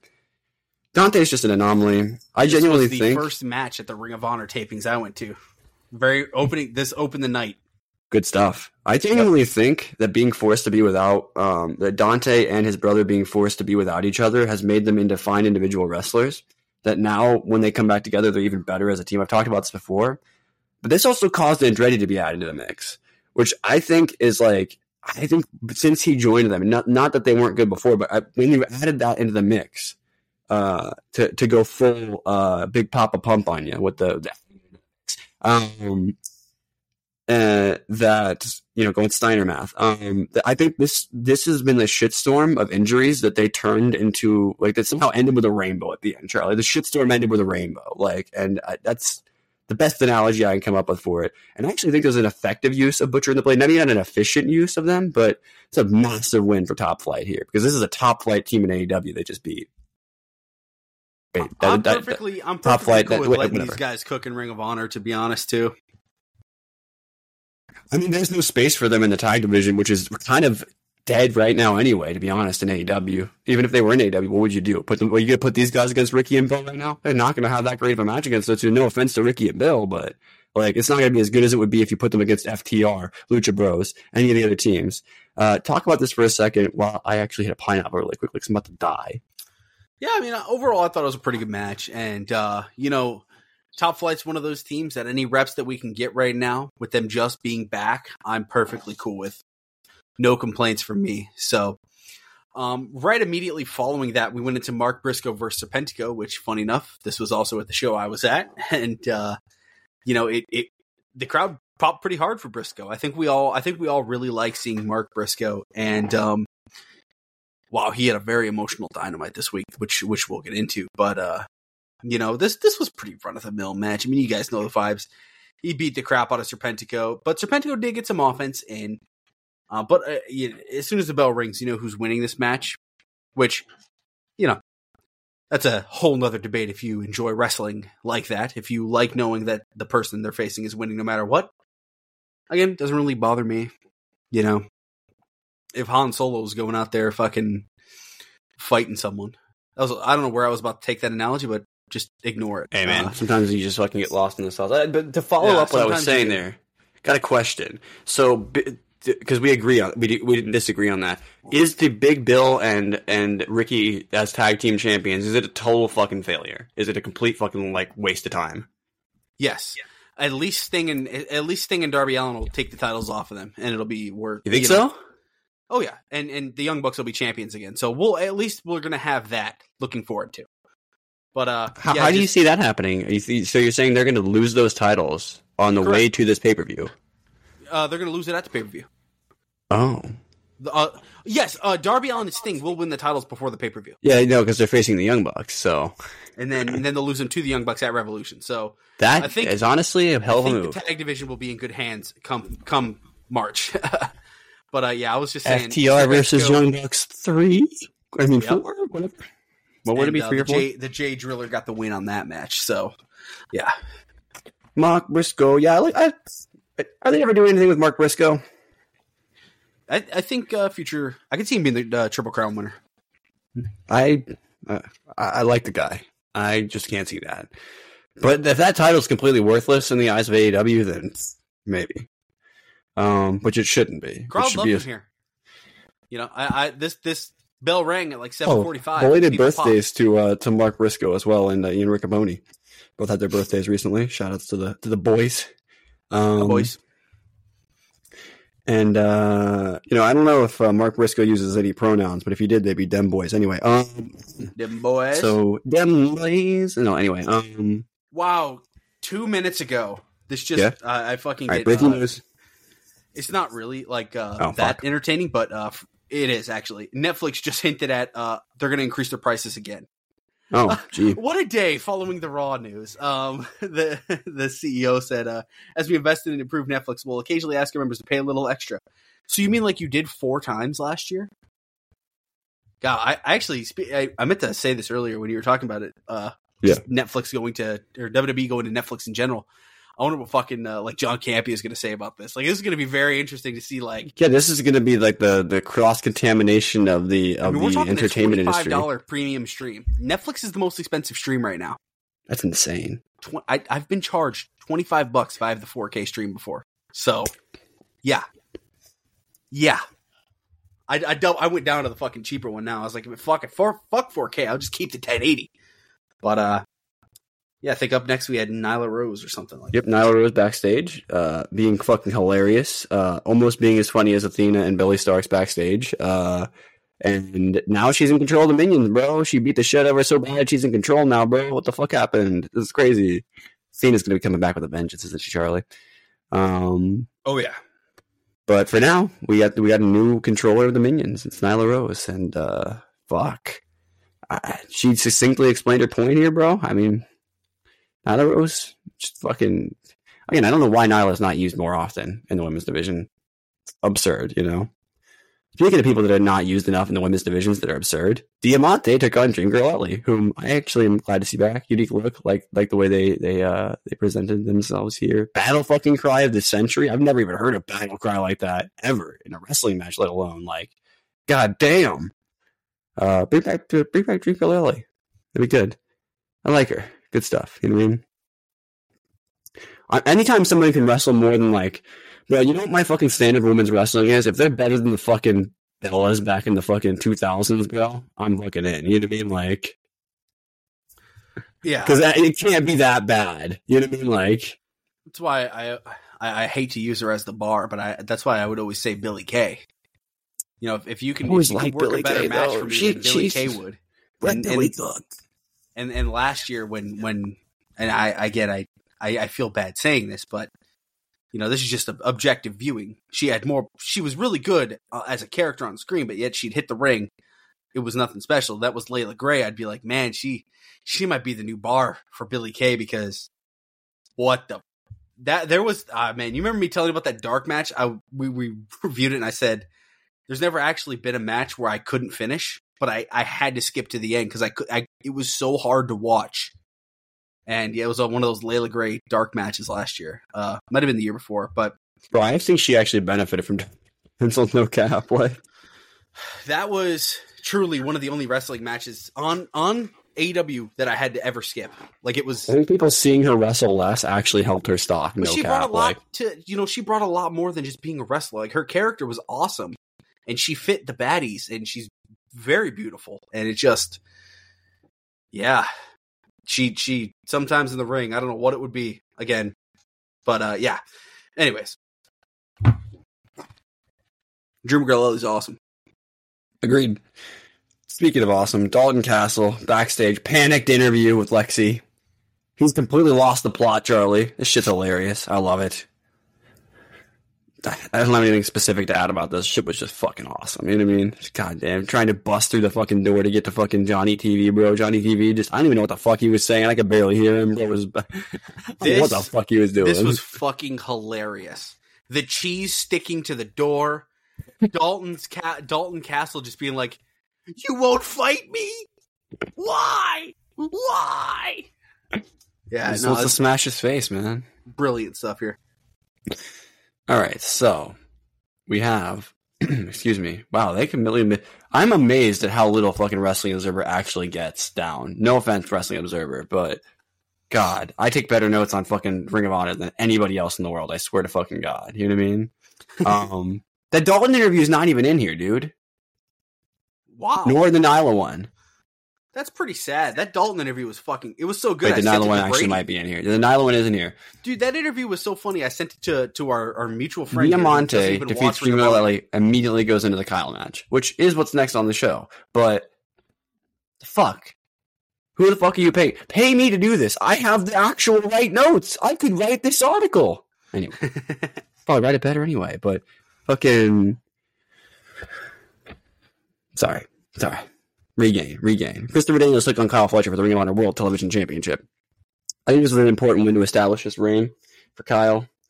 If there's anybody in Ring of Honor you kind of have to beat on your way in as a champion, it's got to be fucking Christopher Daniels, right? Like, he's like the GOAT of fucking this promotion. Like, nobody even touches him. Like, you know, like, well, other than like Samoa Joe, but fuck Samoa Joe. He's AEW right now. No. Imagine. Yes. Good stuff, though. Just to use the phrase of the week, Kyle's firing on all cylinders here. I dropped Christopher Daniels right in his noggin with that pile driver. Man's dead. See you later, Christopher Daniels. Backstage to Ethan Page, who's back on the path to championship gold. And he said, fuck it. I'm looking at Kyle Fletcher. And I straight up asked for this, I think, a few weeks ago. I'm like, bro, what the fuck is he actually? He's going for championship. Great. Which one? Like, can I find that out now? Because otherwise I don't care.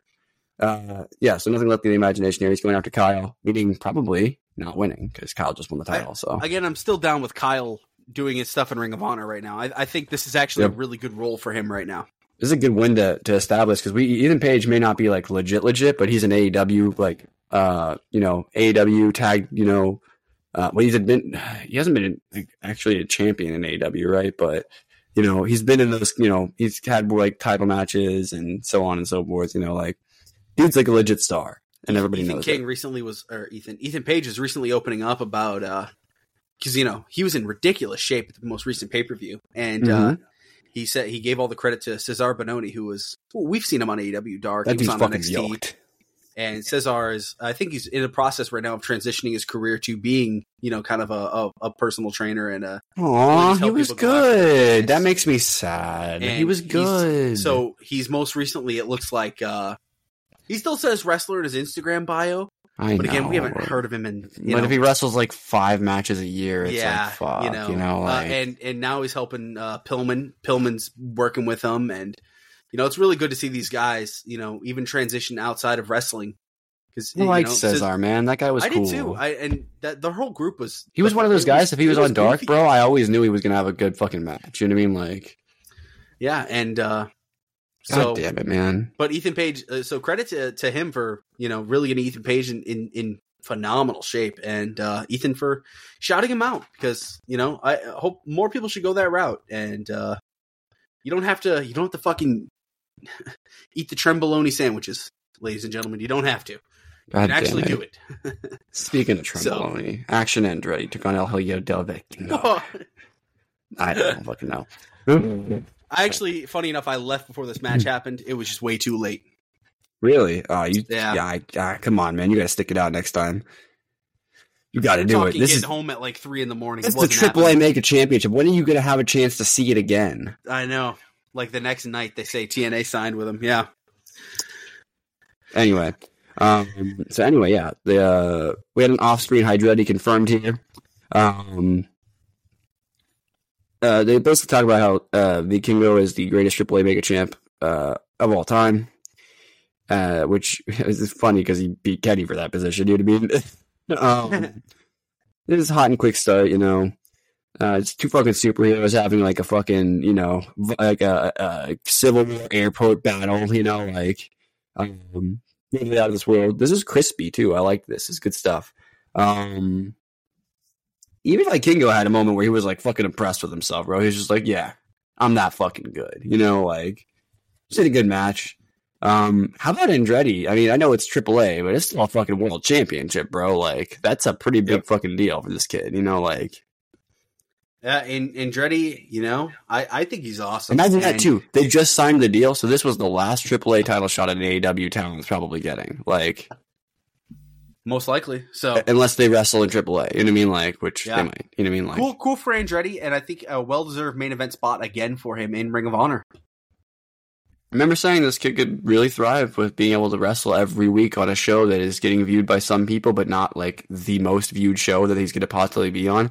You could throw this guy in Dynamite every week, and he probably would have sank, I'm being honest with you. Not that the kid doesn't have the talent. I just don't know if they would have had the spot for him. You know what I mean? Yeah, he could have done good stuff, but look at what happened to Takeshita. You know what I mean? Takeshita did great stuff every appearance, and he didn't appear all the time, and they still fumbled the bag with the guy. It's that simple. It can happen. I forgot to bring this up. That the original Takeshita and Kenny Omega plans from last year. Did you see this? Did you read about this? I did not. So the alliance between Takeshita and Don Callis, it was pretty much supposed to. They were going to tag team for a while, and then Don Callis and Kenny Omega were going to turn on Takeshita. Kenny Omega was going to turn back heel.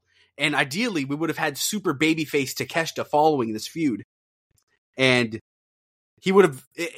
Meltzer said, and I'm not kidding you, the goal would have been to make Takeshita the top babyface. But none of that ever happened, so... yeah, they should have done that.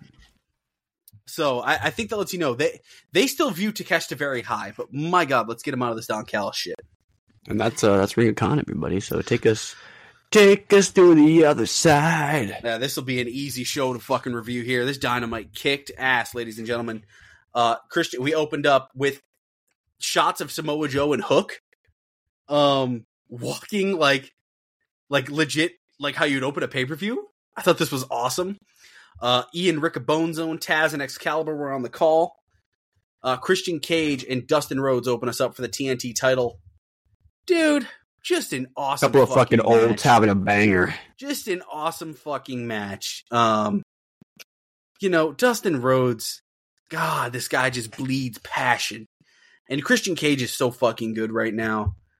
Dustin Rhodes will look old one match, and then he'll just randomly have a match like this for a title, and I'll be like, I'm just gonna pull out of my soul the last match that I have like this, and he's gonna do it 5 more times before he retires. Yeah. You know what I mean? And it just really some really good stuff here, and Killswitch Nick Wayne got involved here and there. Fans were biting at the near falls, man. I mean, people were chomping at the bits. And when he kicked out of the kill switch, they were chomping at what now? Mm-hmm. He kicked out of the kill switch, and the fans went absolutely fucking ballistic. But yeah, then he right after that, Rhodes flips him off. He hits another kill switch and gets the win. I thought that was a nice finishing touch to the match. And this Christian Cage title reign, it's God, the TNT title's in such good hands. It's so fucking fun right now, man. Right, you could have like 4 more contenders like this before we get back to the ADAM COPELAND match, and I'd be completely chill with it because Christian is doing great. Yeah, all we're doing right now is killing time till the pay-per-view, and yet it's still so much fun.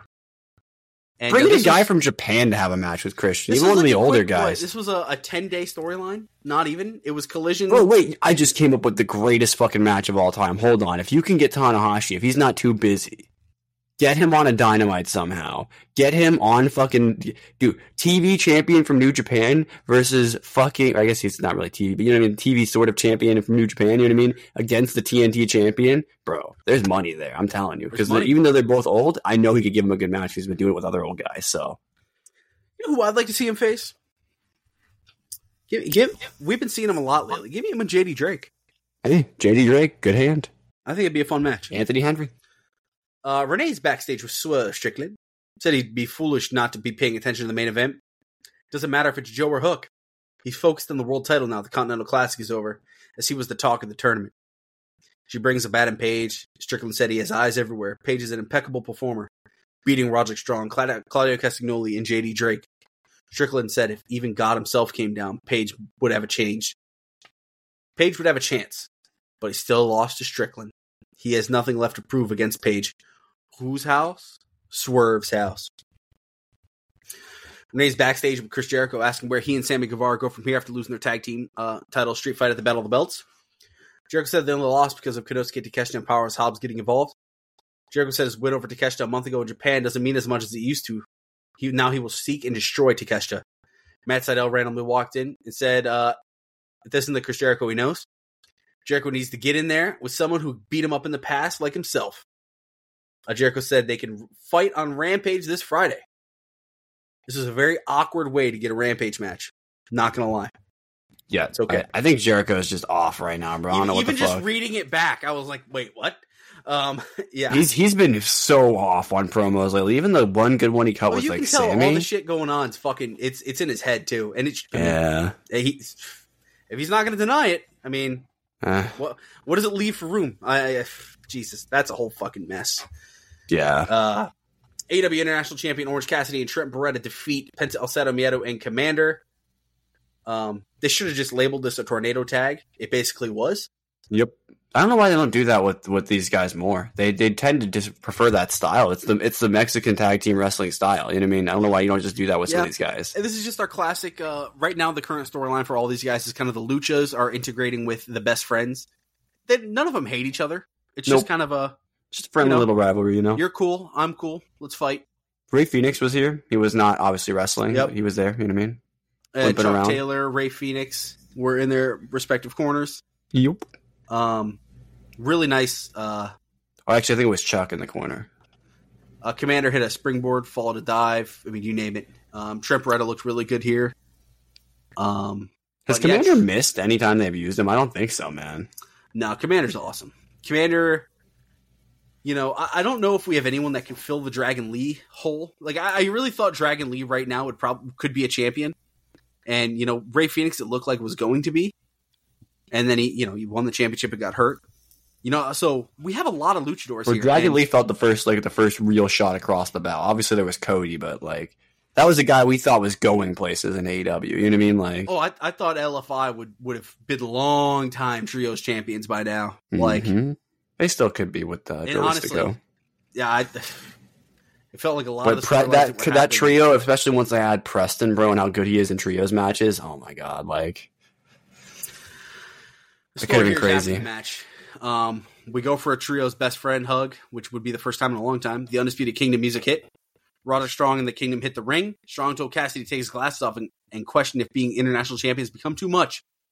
Since he's taking tag team matches now instead of defending his title. Strong said that the title belongs to him and he's coming for it. Cassidy goes on to say they can do it right here and now, which I'm like, oh shit. We were actually just talking about this. Like the spontaneous matches. I'm like, are they about to do it? Roddy wrestles and shit like this all the time. I said, Strong declined, said you'll have to wait till Revolution. Strong wants Cassidy to wait for the next 6 weeks to accept the realization that the title will be his on March 3rd. Simple things like setting up matches this early, It just means it adds I to the bitch about it match. constantly, bro. They just love to just 2 weeks from the pay-per-view be like, oh, here's the whole card. And now we're Sell the card, dude. We're building You out got our entire Sting's card retirement. Or we have Yeah. Samoa Joe's first major title defense. You know what I mean? We have probably going to have, I would think, the blow off to Copeland versus to Christian Cage. You think there probably? It's looking like Tony Storm and Deonna Purrazzo. Yep. We'll probably have. Guessing the Acclaimed and Bullet Club Gold. Julia will against each probably other. have an opponent. Yeah, probably those Julia, if they're going to do the Thunder Rosa. trios. Remember, it seems like from promos, she's going after Yep. Julia now. Yep. So there you go. There's another Building one. a really good card. Oh yeah, this is going to be a good show, 100%. I think that could be the match that makes Julia's career, bro. Honestly, she's already not there, but like I think that could be the match. You know what I mean? Like, because Thunder Rosa can give you your best match of your career. Let me tell you. Definitely Instead of root Britt Baker for- like 3 times. Definitely root for Roddy to win this one. I think this will be fun. Yeah. I want to see him with a championship in AEW. He was fantastic. Yeah, it as feels North American right. champion. Cassidy's not doing anything with this, and it's not doing anything for him. So get him back in like wrestling on TV as just a really, really consistent wrestler. But you know, my fear is Charlie. Said even though Orange Cassidy is one of the best wrestlers in the company, he's gonna fall to the wayside because he doesn't have a championship anymore. I would just love to run him and a heel Adam Copeland, but I just don't see Adam Copeland turning heel in AEW. Fuck it, send Cassidy to Orange. You know what? Trent and fucking Chuck have wrestled recently in Ring of Honor. Just let them all 3 go there. Orange Cassidy has been showing up on there occasionally. Maybe that's the plan. He kind of fits the bill. They need stars. Renee's backstage with Hangman Adam Page. He said he won't find another soul on the planet that needs the AEW title as much as he does. In 2024, he will make that title his and will keep it away as long as he can. Renee brought up Swerve saying how Page can't beat him. Page said he doesn't think about Swerve at all, as he's not the world champion. Samoa Joe is, and God be with Hook if he's the champion by the end of the night. Ooh. That gets fucking Ghibli's wrestled, man. That was good shit. And, Ghibli's. And then we go to one of the most emotional fucking moments on Dynamite we've had in a long time. Mark Briscoe just kind of walks out. He's just got a mic in his hand. He shows his family sitting at ringside. He said he's out here tonight representing the baddest tag team on the planet. Dem boys, the Briscoe brothers.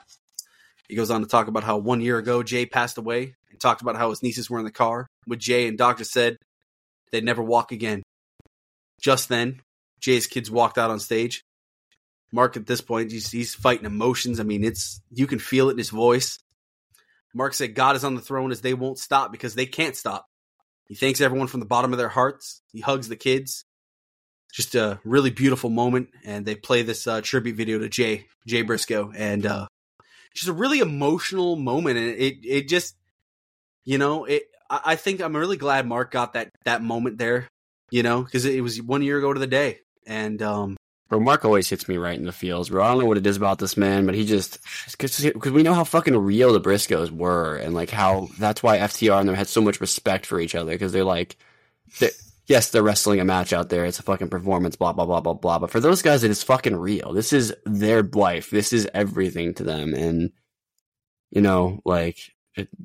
what they talked about here was just like, just like a feel-good moment. Like, AEW does these. The last time I remember something like this happened in WWE was when Roman announced this Beela's leukemia, right? Like, I mean. It's just emotional stuff, man. And, yeah, it's nice that this wasn't even announced on the show. He just came out there, and I think it was. You shouldn't be building the show around this. Let this be its own thing if it's going to be. Let it be a moment, and then when flipping the coin completely, we jump to Renee backstage with the Young Bucks. I love this, and bro. They're sporting those new fucking nasty little mustaches. Fucked ass stash fucking season is in, boys. Nick goes on to ask them to refer to them as their God-given names, Nicholas and Matthew Jackson. They are the executive vice presidents, and it's time to take this job more serious. Oh my God, this is all we've been hoping for if they go heel. She brings up temper tantrums and meltdowns with rumors. Matthew cuts her off and said those rumors are all fake, but let's pretend they're true. What would she be willing to lose to maintain a thriving wrestling company called AEW if it meant losing friendships and ruining reputations? He said, hell yeah, he'd do it all over again, and asked Paquette if she got her paycheck this week. And he says, you're welcome. That line, I had to just sit there for a moment. I was like, no way. This is what they should be doing. Yeah, I knew that when they started going this way, that because whenever you've seen interviews with these guys in the past, I'll go with the way they would be referred to here. Matthew is traditionally very much more like on the defensive, defending them, calling people out, blah blah blah blah blah. Whereas Nick or Nicholas is usually, he seems like a rather chill guy. You know what I mean? Like, you can tell he was obviously on the up on this. Yeah, he's much more reserved, even in this. But when Matt got going, bro, who was he fucking going, buddy? Oh my. Yeah, Matthew said they used to say change the world, and they were doing that just until they lost their way and the culture changed and toxicity seeped in. Matthew said it was due to lean into self-serving, superficial superstars, and says Sting is anything but that, as he's hopeful people talk about themselves that way years from now. Sting is the last of a dying breed, but in order to change the world, they need to say goodbye to Sting and anyone like him. The cat asked that's an official call-out for Sting's final match. Nicholas looked at his phone and said, as EVP, they can pull some strings, and they walk off. Less than 10 minutes, less than 5 minutes, probably even on the show. It might have been like 5 minutes plus, whatever it was. Five less than 10 minutes though on the show. Best fucking thing I think on Dynamite, bro. That shit was insane. God, it's something that you always hear people talk about, like, oh, if they're going to be heels again, how do you do heels with them and not get it cheered for, right? Because when they were heels with Kenny in 2021, everyone still cheered for it because they loved it, and they love them as a heel. You got to change it up. You got to almost make it meta like they're doing. You got to kind of really flip it on its lid here. The next match is the match we fucking called a mile away. We said last week it was the last week of Brian Cage and the Gates of Agony being tag team champions. That being said, the Gun Club, Switchblade Jay White, and the Guns defeated the Gates of Agony and Brian Cage to win the ROH 6-man titles. It's not often you look at a championship match on a random Dynamite and you're like, yeah, that's changing hands. You can just tell. We knew, dude, we didn't even think there was a chance that the other team was retaining. Not even remotely, no. I thought the match was pretty good here. Jay White is so fucking awesome. And, anytime, if Jay White's the kind of guy where you got to wonder, when you're not featuring him in the main event, when you're not featuring him as the world champion, I'm always wondering a little bit, what are we going to do with him? And, isn't this something he would do in New Japan pretty frequently, win their trios titles and just hold them for a bit and just like they'd be like, yeah, we're on the show, we're a big act, Bullet Club's dominating, like. I mean, essentially, and ever since he's been in AEW, he's been featured. Like I think that's kind of why he bailed on, because they finally pushed him at the end, right? Last couple of years ago, right? They pushed him at the end, but up until then, that was kind of his lot, was like trios titles, maybe the open weight title, something like that. You know what I mean? Like, well, obviously the Intercontinental United States, but in New Japan, God, could they use him right now? God, he would be the biggest star there. Oh, but yeah, I thought this match had. I thought it was really enjoyable. Shoutouts to Austin Gunn with the phenomenal beatdown segment on him, bro. Oh my God, this dude was selling his ass off and setting up the hot tag for his brother so well. I'm loving the Guns. Bishop Khan and Jay White had good exchanges, and the Acclaimed actually kind of helped him win. So, bro, get Bishop Khan as one of the contenders for Kyle, bro. Give him that match. Give him something like that. Put him up against Shane Taylor, something. Yeah, bring him back to Shane Taylor. I think STP would really flounder with those guys. Flourish, I should say. Jesus, he would not flounder. Yeah, Shane Taylor, Lee Moriarty, and Bishop Khan. And just because they've already. What happened to that other guy he was running with, by the way, in Ring of Honor? I don't know. We saw him once, but he was there. Yeah, JD Griffey, is that his name? Yeah, like something. Something J Griffey, something, whatever the fuck his name is. Yeah. New entrance. I thought the entrance looked sick, and we actually differ on the song, guys. I kind of thought the song was pretty mid. I don't think the song is spectacular. I think for the entrance they're doing, it's fucking great though, especially when they hit the guns up. But I need to listen to the song on YouTube, and I'm just like, man, it's not one you're going to play over and over again, but when they hit it on the entrance, it's going to be lit, bro. I'll tell you how I know this is a good entrance song, Charlie. The crowd popped fucking massive when they realized it was Bullet Club. Like, no. Yeah, I mean, it's got a good tune, so To me, it reminds me of like, was Enzo Amore and Big Cass's music that good? No, I couldn't sit and listen to that on repeat. It was literally just the same thing repeated 18 times in a row. You know what I mean? But when they were coming out and they were doing their thing and Enzo was on the mic, it worked. Similar thing here when they're doing the gunslinging gimmick and Jay White's showing off his merch and stuff like that and his cool ass jackets. You know what I mean? I think it works, man. I think this is. I don't think the song, like I said, is great, but the package as a whole is fucking awesome. No Bullet Club in front of the theme either, so interesting to keep a note on that. Someone said in the comments that they think that it's because they're baby faces right now, and that could make sense with them being mixed up with the Acclaimed. Yeah, okay. Which, speaking of the Acclaimed, there's not really much to mention here. It's just kind of them. More Austin Gunn being like, oh, maybe we should join them. But again, that concludes on Collision. So we'll table this for a few minutes. We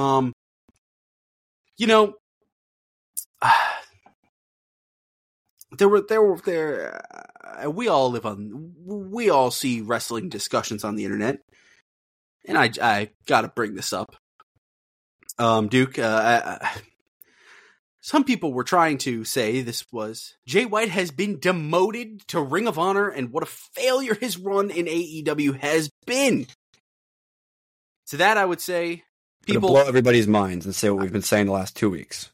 There will not be Ring of Honor 6-man championships after the next pay-per-view. Just calling it now. No, these titles are merging, and if you guys are seeing those comments and you're like kind of getting a little frustrated, being like, come on, really? You guys are saying this shit?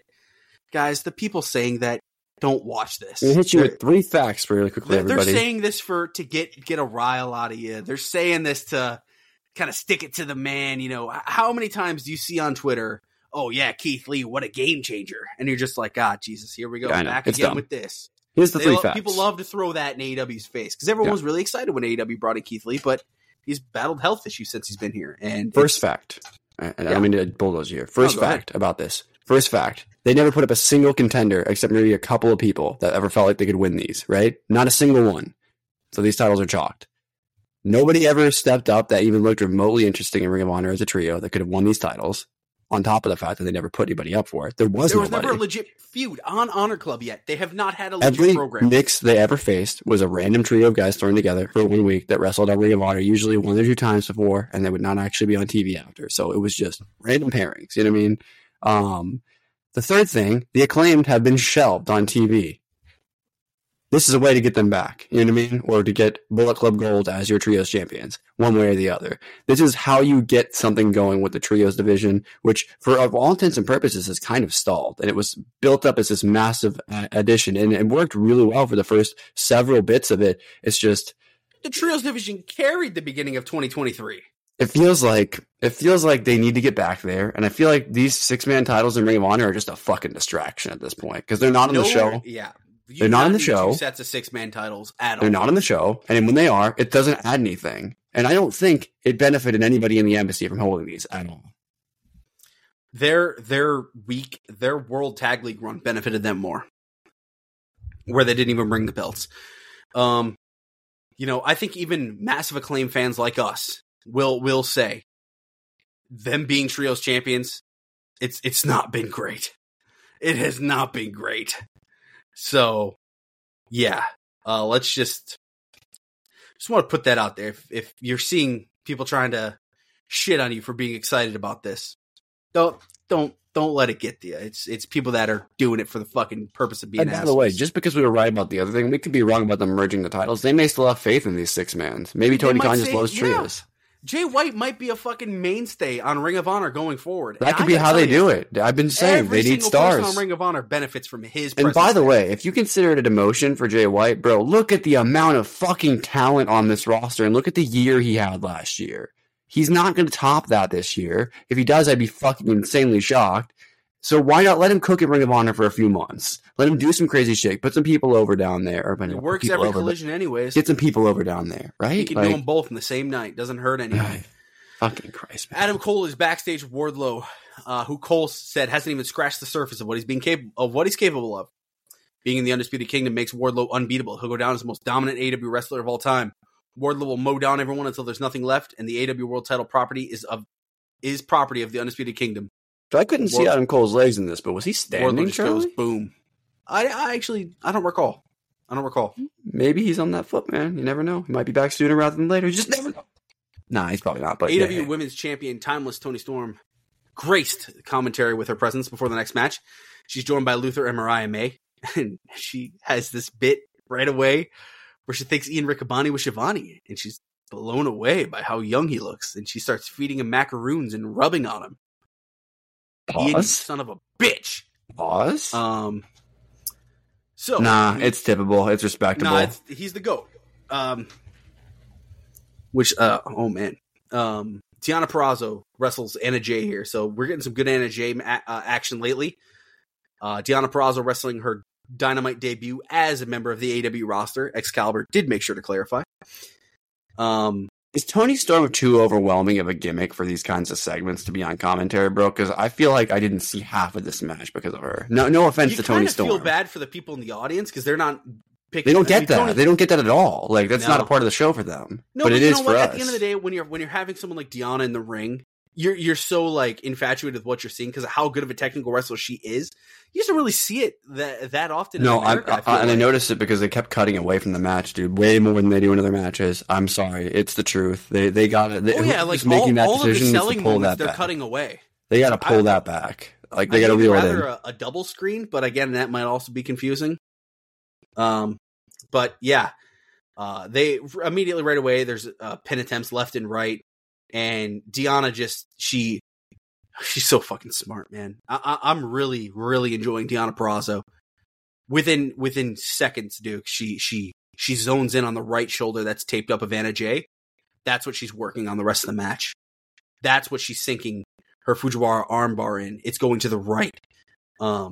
Everything that she does, the Venus de Mayo, I believe it's called the Venus de Mayo. Is that her submission? Maybe. We'll keep an eye on that. We always get the moves wrong. We'll get Venus it right eventually. de Mayo, and yeah, shorter match, but holy shit! I did not realize how good Deonna Purrazzo was. You didn't? I knew from jump really when I saw her wrestle Mercedes. I watched the Mickie James fight, and I thought it was good. Nah, you gotta watch. Go back and rewatch the match she had with Mercedes for the title on Dynamite. Yeah, it was good. You can find it. Don't get me wrong, that was a good match. That's how I knew. And same with the Mickie James, the infamous one from last year. And I liked them both. Don't get me wrong. I didn't realize how much of a technical wizard she is. Is what I guess I'm trying to say. Oh my god, I need the match with Serena Deeb now. Yes, please. Holy shit. Serena Deeb's being built up for being back for a while. We're going to need somebody for Deonna to beat to get into that contention, bro. We're going to need it. Give him one of those 15-minute collision matches. Do it. Let him Cowards. You want cowards. The story here is the post-match, which was a legit 10 out of 10. Renee goes to interview Purrazzo in the ring, who said she doesn't know what's gotten into Toni. They used to be sisters. It's clear Storm has changed, but so has Purrazzo. She's the greatest technical women's wrestler, the virtuosa. This entire generation of female wrestlers all like pretty much wrestled in Japan at some point. It's kind of insane. Like, and this goes way back, and they were both. People were posting pictures of Toni Storm and Deonna Purrazzo going after the big title against each other in Stardom. Like they were there at the same time. Really cool to see. Storm, she's insulted. She sits on Luther's shoulders. She's calling Purrazzo an artificially tan hag. She would go and sock her in the face, but instead, she throws it to a commercial, and she has Mariah May throw a shoe at her, and she's gonna punch her in the box, which actually pops Renee and Deonna. That's a legit. She fucking corpsed them, dude.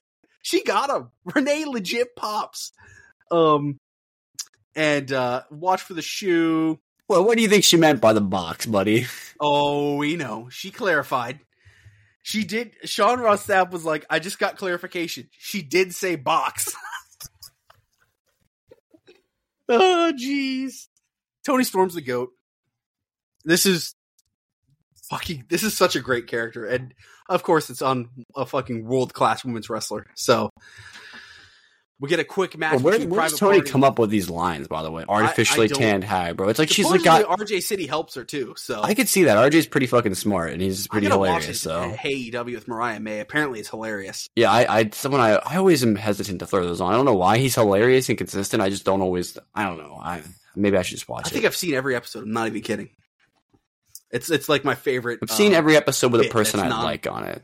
That's fair. We get Private Party versus Top Flight, and wow, you guys want to talk about? People always like to say, restore the feeling. Hashtag restore the feeling. It's even trademarked now. This felt like a Dynamite match in 2019, and I mean that in all the right ways. Dude, if you told me this was the first month of Dynamite and this is a match we watched, this is the shit I was looking forward to when AEW was announced. 2 tag teams, both awesome, both young.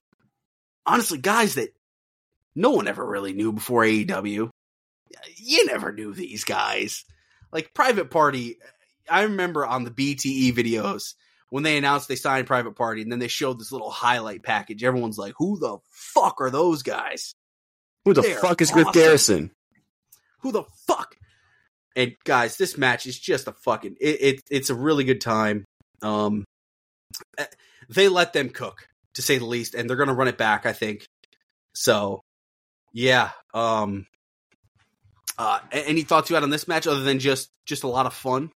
Youth, exuberance, and Dante Martin is incorporating some things into his arsenal that make him seem like more of like an intelligent, like gigabrain wrestler as opposed to just meathead flippy boy, which is good. You cannot contain Mark Quinn. His horny is legendary. And by the way, did you like how they incorporated the hoya into the fucking entrance? I kind of dug that. This entrance is a little bit better now. Not that it was bad before, but it's like now it's just even more lit than it was. And they're cooking. They let them cook, Charlie. They let these 2 young teams cook on Dynamite. It is like 2019 again. We're back. This was literally Dynamite on 2019. Like that. We are. I'm not kidding you. So, yeah. And then, bro, the fucking hook signal went out after this, bro. Yep. We get the quick video package of Sting and Darby Allin's history as a tag team. They show a recap of all the matches. They said they want to be AEW tag team champions. Excalibur questions, who was Sting's last opponent at Revolution? There's so many questions. Planting doubt. They are planting some doubts that it could be Ricky Starks and Big Bill. What I'm guessing is going to happen is they're going to get those titles off of them in February and wrestle the Young Bucks. You got to feel for Ricky and Big Bill if they do that, but this title reign sucked. So, at the end of the day, it is what it is, right? It was a misfire because they knew that if CM Punk had stuck around, that he would have won the world title off of CM Punk and then probably won the world title, honestly. No cap. Like, because it seemed like that was the direction we were going in, you know what I mean? And they thought they could placate it by giving him another title. It didn't work. Big Bill, don't think benefited from this that much, ultimately. No, I mean, I appreciate FTR putting him over, but it's just, it hasn't worked. It is what it is. No, it's good for their careers. I just don't know. What does Big Bill do after this? Do you think he sticks around with Ricky? And how does that help them as individuals? Like, yeah. Because Ricky needs to go back into the singles title division probably after this, right? Like, we gotta figure if you can something even out. get him back to that point. I hate this. Ricky might be on WWE SmackDown after this feud, brother. Who knows? We open up Rampage with Chris Jericho defeating Matt Sydal. Pretty solid match, actually. I'm liking this work rate Sydal we're getting. Matt Sydal and Queen Aminata are just popping up everywhere. They're on fucking good matches. So, whatever. All right, you just made a mixed tag team. Thank you for that. Yeah, right?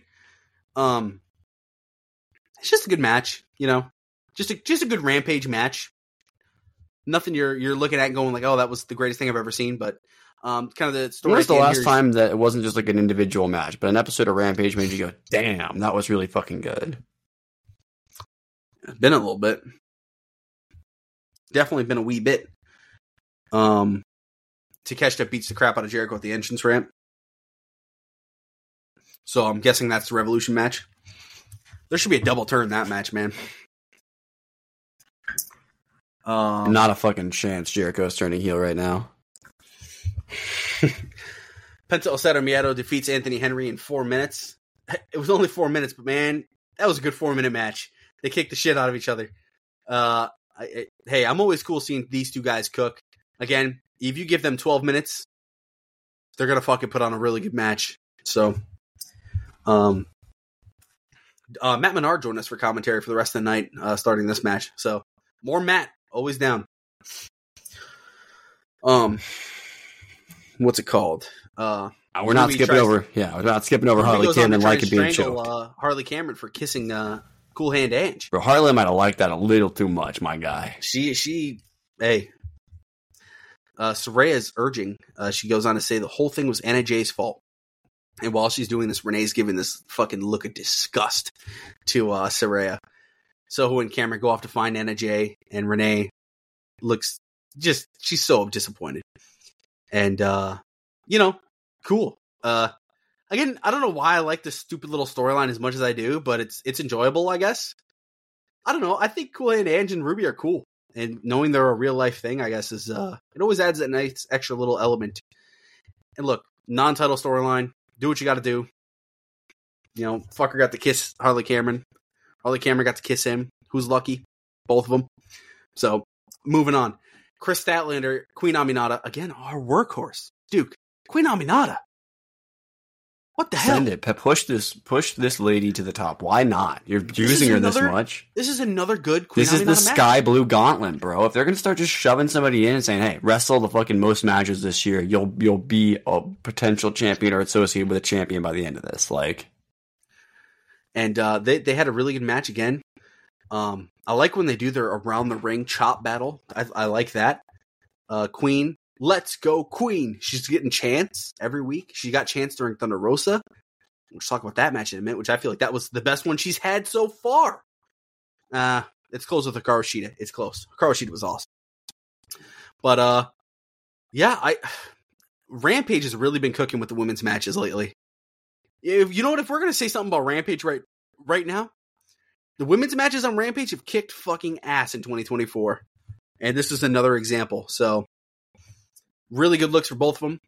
Jay Lethal wants to get back in ring action. There's an argument between Sanjay and Satnam Singh about who they should kick off, Jeff Jarrett or Karen.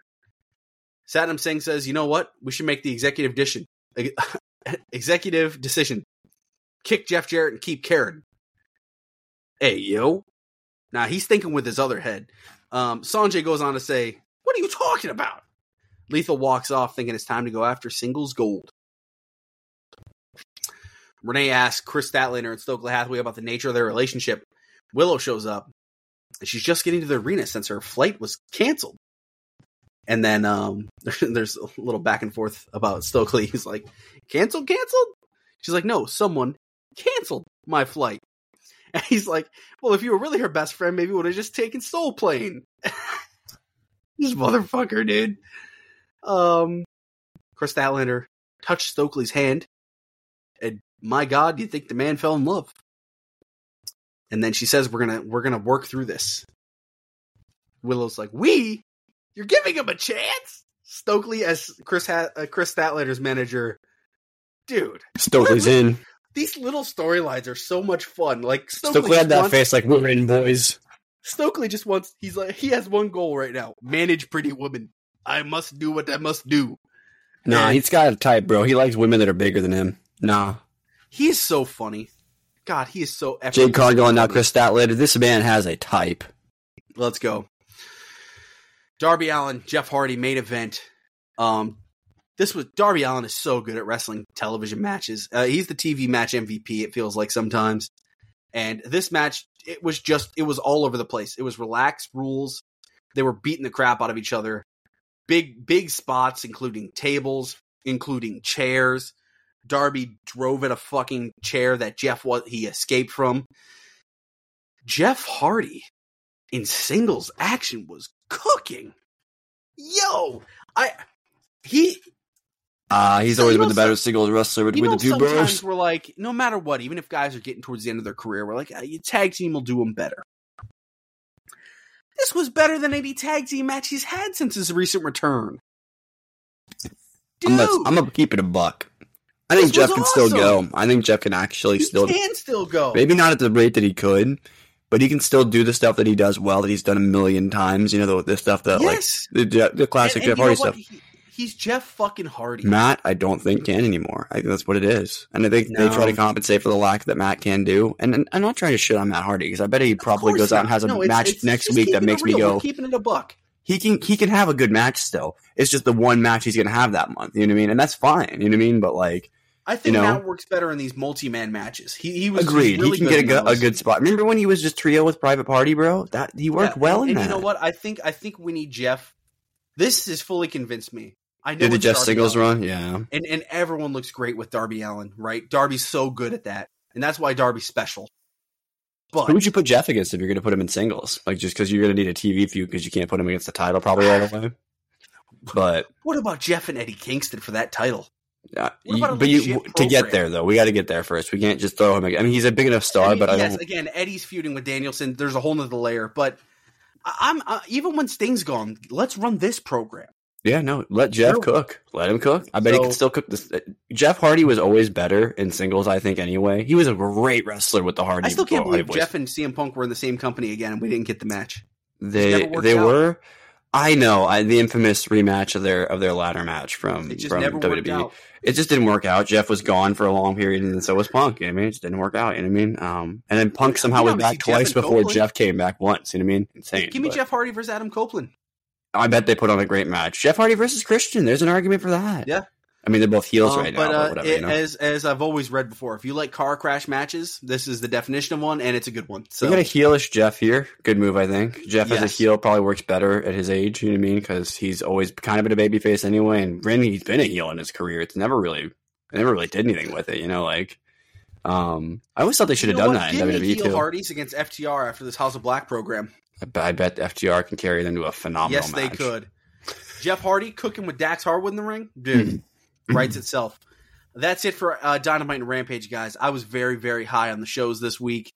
And as always, we finished it off with Collision. And, dude, another phenomenal show. Collision's winning. If we had rankings of which show's the best every week, Collision's like fucking cum-stirring at this point. You know what I mean? Like, John Moxley opened up the show. We had no cold open this week. I think the cold open might be dead and buried, Charlie.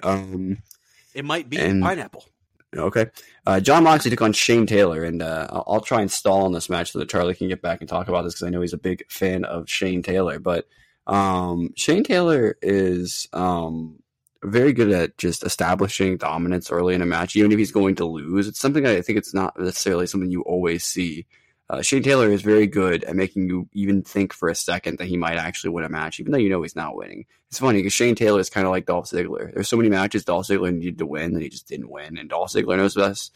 I guess I should call him Nick Nemeth now that he's out on the indie prowl. But you know, Nick Nemeth is infamous for always losing matches that it felt like he needed to win, and his career never got an iota even worse because of it. You know, he was always the break glass in case of emergency guy. Shane Taylor may be that guy for Ring of Honor, honestly. I do like the mentioning the Shingo match with John here. It makes complete sense to do so, especially with the synergy between New Japan and AEW. I think you probably want to lean on that, especially because you're probably not going to have a partnership with AAA anymore now that they're signed up with TNA. So if you're not going to be able to get guys like Vikingo, at least make sure you're shoring up the shores with New Japan, even though New Japan kind of fades into obscurity for a little bit while they look for new stars. It's interesting because I think these guys have kind of a similar philosophy when it comes to matches. I could be completely wrong about that, but I kind of like, in terms of like their characters, at least, they definitely have a sort of similar brawly MMA kind of like sort of style. And I think that worked out really well to get the show going. They let Shane cook. There's like this shoot kick sort of like knee deal at the end. It was pretty cool. You know, he choked him out. I still think Shane looked great here.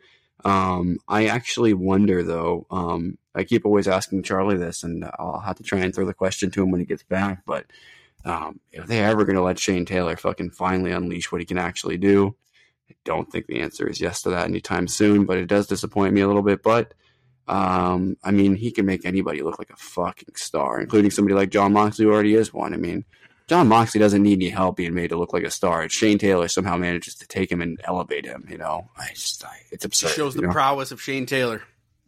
Yeah, I love me some Shane Taylor.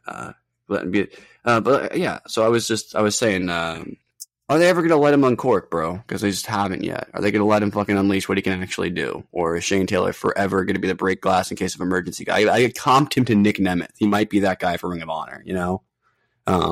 Yeah. Maybe they need a catastrophic injury in the Ring of Honor division. No, I'm just kidding. I'm just kidding. I don't want that. No, thank God. No, please. God, no. No.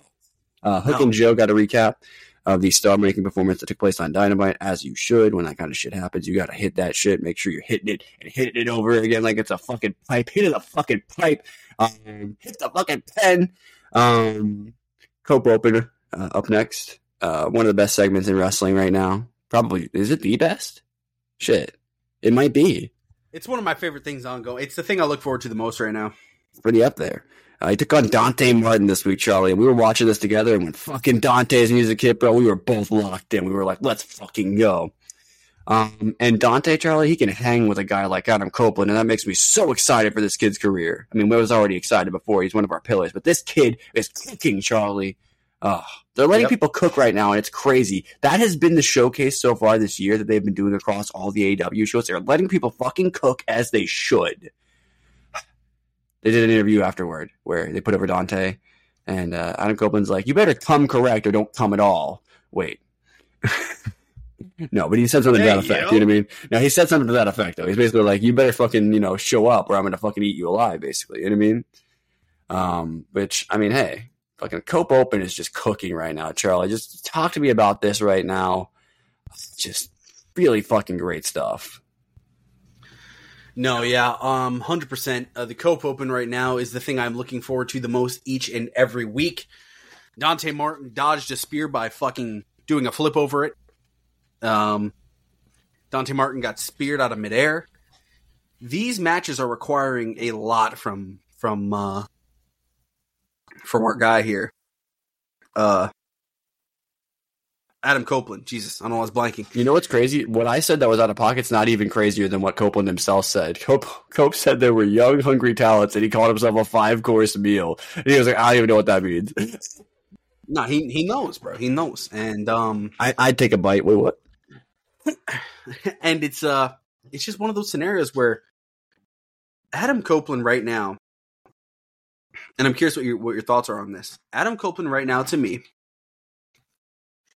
he doesn't feel like he was putting, Edge was a character, right? I think Adam Copeland in AEW right now is as close to the Adam Copeland human as possible. It feels like the guy out there wrestling. He doesn't feel like a character. And I think that's bleeding through the product in the best way. What does that say about him? Because he sat in that character in the WWE for so many years and then came back and slipped right back into it. And he's been the best at just being able to play that like evil, sadistic bastard that he was, back in the day so well. And he slips right out of that into Adam Copeland, and it's the best thing he's ever done. It's like probably the best work that he's had since he came back in his career, right? Like, I mean, so it's just truly remarkable stuff. And yeah, I'm with you on this. I think he's cooking. I'm looking forward to where we go from here, and I wanted to say that because I think that's important to note about what Adam's doing right now, and it's resonating so much with fans. I think.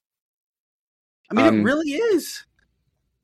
I mean, I think this is a really good way to get people started going down the star path. I think Dante's already kind of been on that trajectory for a little while now, but I think this just catapults him further ahead. You know what I mean? So who's you said you wanted Tony Nese for this, right? That was who you threw at me the other day. I was trying to predict who the next one would be, and we know now it's Minoru Suzuki. So what a fucking dream match for fucking Adam here. Honestly, just truly a dream match for him, and I think it's going to be very special. How many it's crazy because AEW is going to go down is insane because like you have all these oldsters that like would like troll the indies for years and just have terrible matches with just dog shit wrestlers, like that's like dead now with AEW around because you could just go to AEW if you're an old guy who maybe can't have the matches you did like 10 years ago.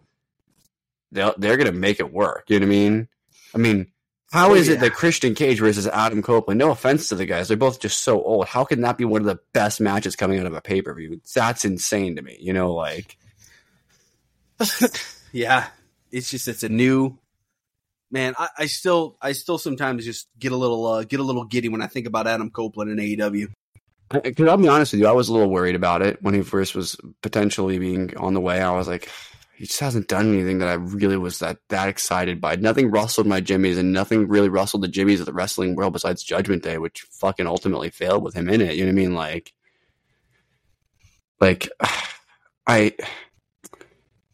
I was worried that he wasn't going to be, that he was going to just be there for the check. You know what I mean? And that he was just going to be wrestling matches and taking up TV time. And he's not. He's actually doing everything that I was hoping he would do. And he's turning the next generation into stars. You know what I mean? As you should at his age.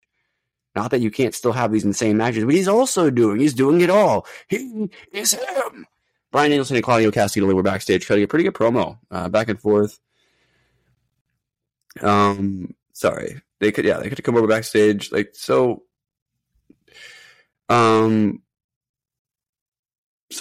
I have my segments all screwed up here. I didn't separate them out properly. So sorry, I don't know. I have something weird here. Backstage here. I think my notes got screwed up here, because I have this in here and then I have something that I think was going in the previous match's notes because it's something about chops and stuff like that. And I'm like, what? No, that doesn't make sense. They didn't wrestle till later. You know what I mean? But anyway, point is, they had a good segment backstage. Did you have any thoughts on this, Charlie? I mean, they were shitting on Eddie Kingston and, like good hype for the main event. I feel like this would have traditionally, I couldn't help but notice those shirts. What the fuck was those? Yeah, a lot of people popped for them when they first showed them on Twitter. I don't know, man. Are they good? AEW merch kind of fucking blows. I'm gonna keep it a buck, It blows my mind how weak AEW merch is compared to when the Young Bucks were before AEW. Every fucking shirt them and Kenny put out was a hit. It blows my mind. Yeah, there are some good ones. The Riho shirt from 3 weeks ago is fucking classic. I would wear that in a heartbeat. No, I mean there's good stuff. It's just it's surrounded by a sea of just meh. You know what I mean? Whatever. I feel like we're past the golden era of wrestling t-shirts. That's probably fair. I fucking missed stuff in my notes this week, probably because I wasn't paying as much of attention, even though we watched this. I don't know what the fuck happened there, but a good thing I have this fucking article because I'm going off that right now. Come back from commercial. Top Flight Action and Andretti backstage with Lexi as well. This is when Private Party come in and they're like, basically they put the fucking do-rag on fucking Lexi, which was pretty funny. Brilliant. Mark Quinn's basically lost my balance. Why grab the rope to beat them? And then we're like, all right, fucking rematch. Cool. Okay, fine. Fuck it. I mean, this is the best of 7 series, Charlie. What's happening here? What are we doing? I'm cool if it is. Let's run this on Rampage and give them 20 minutes. Hell yeah, dude. I'm down. Let's do 2 matches on Rampage next week. Fucking a 20-minute women's and a 20-minute this. Okay. Yeah. Fuck it. Break the mold. Hey, I'm down. Let these 2 young stallion teams cook. You know what I mean? Thunder Rosa took on Queen Aminata. They had some, apparently, according to this match, they had some early miscommunications, which means they probably just had a fucking wrestling segment or something, and they just didn't like it. You know what I mean? I don't remember this at all. Starting off rough, but whatever. Fine. This was Rosa's first match back in singles since August of 2022. They're trading holds back and forth. Yeah, that's literally what happened. What are they fucking anyway? Bro, people just don't understand it. Wrestling, I swear to fucking. I don't understand it, but I understand to know when I don't know that it's. I can't say that was bad. They did fine. Anyway. Yeah, right. Unless this is Brian Alvarez writing this, and what did he ever do? You know what I mean? Fuck, anyway. That son of a bitch. Rosa was I think good here. I do think Aminata benefits from being put in all these insane matches. What I'm confused by, though, is it does feel a little bit like how we would have people back in the day, back in the dark era, where they would just float having these good matches. I mean, Sky Blue did it for almost 2 years. You know what I mean? And then recently got into they finally broke in. I don't want to see Aminata do that. I want to see Aminata actually get a spot. They did a lot of really good stuff here. The trading of the forearms is great, Some heavy kicks to the back of the head and stuff like that. That face wash kick, by the way, that Rosa hits, not everybody hits that face wash shit well. Sometimes it looks completely dog shit. I'm not even gonna lie. It doesn't look good in 2K when you use it. Like, it's just not, you know what I mean? Like, I don't know. It's a weird move. Big clothesline, Meteora in the corner, hitting that, he hits that drop kick in the ropes. Northern Lights suplex. Honestly, like, there's a lot of really good stuff here. Aminata is obviously a very proficient wrestler all around. I'm curious, though, like, we keep talking about how good she is. Are they going to do anything with her? She takes the L to the Tijuana Bomb. Rose is obviously going to be on a roll toward one of the titles at this point. What are we doing with Queen Aminata? Because she's I feel like at this point she's had so many matches in such a short time. She's established as a star. Yeah. Maybe not a star established as a wrestler at this point in this program. What do we do with her? Yeah, right. I literally think we're doing the Sky Blue workhorse angle. I think we're literally running it with a different wrestler. And I think that's fine. It really worked for Sky Blue. So we just got to see if Queen benefits from it and if she is able to go to that next level, being known as the workhorse and getting all these reps. Sky Blue her name kept popping up, and then all of a sudden she teams with Julia, and now Sky Blue is working on her character. She's just in the next phase of her career, really. So I think they're trying to replicate the exact same thing.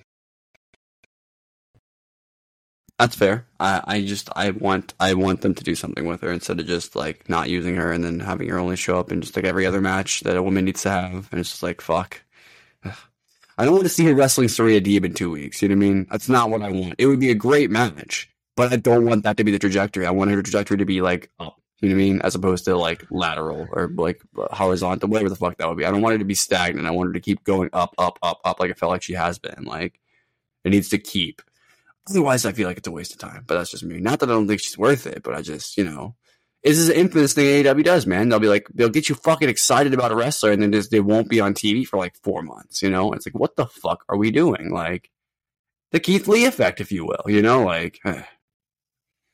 But Keith Lee is a lot of times motivated by injuries, I feel like. But whatever, Eddie Kingston and Ortiz were backstage with Lexi. Lexi fucking was just working overtime this week, bro. I feel like Lexi was on these segments like every single time for both of my shows. Like she was like, she getting that fucking check. Oh yeah. Ortiz was like talking about like how families sometimes fight, but they're on good terms again. Basically, they had to like correct for the storytelling they tried to do, but then dropped. Which unfortunate, but what it is, they had to do this so that Eddie had a tag partner here. I don't know why they couldn't have just tagged him with someone else, but whatever, if they were that worried about that story that they didn't actually even tell, you know what I mean? Like, Kingston was just mad that he had to cut a promo before his match and left. And he's like, I'm out. And so, Kingston and Ortiz, short little segment here. The Bang Bang Gang, Bullet Club Gold, New Ring of Honor 6-man tag team champions, made their way down to the ring. Colton Gunn then ripped off the DX intro, and took credit for it because, of course, he did. And Jay White, as the Bullet Club always does when they're ripping something off, pretending like he had no idea where it came from. They're back. They're happy being back on Collision, but they thought something was missing. Charlie, I thought Cardblade was back. Cardblade has been replaced with Cardboard Juice Robinson, Charlie, who got a yes. Yes. And they went to wrap things up, and then the Acclaim come out. Billy Gunn congratulates them on their win as the champions, noted that they could do so much more. Max Caster reiterated that they should make a super group, as they'd be unstoppable. Caster said the people wanted to see everyone in the group win more gold, so the people chanted "Bang Bang Scizzor Gang," as Bowens asked everyone to throw up their scissors and their guns, of course, and the Bullet Club accepted the offer, which I was not expecting. I'll be honest with you, because as much as I think, I remember saying a couple weeks ago on the show, this would be the most over faction on TV. I just don't like, it's kind of like with the Guns and the Acclaim before. It feels like it's got a very short trajectory, yeah. And if in 6 weeks we're not having this as a feud, and how are we going to get there? What's going to be the motivation to get these two to turn on each other, or these two groups to turn on each other and want to unify these titles? I don't know. I don't know how we get there. And that's where I think we may be a little bit off on that. But I don't know what the angle is or the direction. Do you have any thoughts, Charlie? Because I'm very lost at this point when it comes to this angle. No, I think it's pretty clear cut. I mean, Jay White is not gonna be with these guys long. He's gonna fucking beat the shit out of them. It's gonna be emotional. It's gonna be fantastic.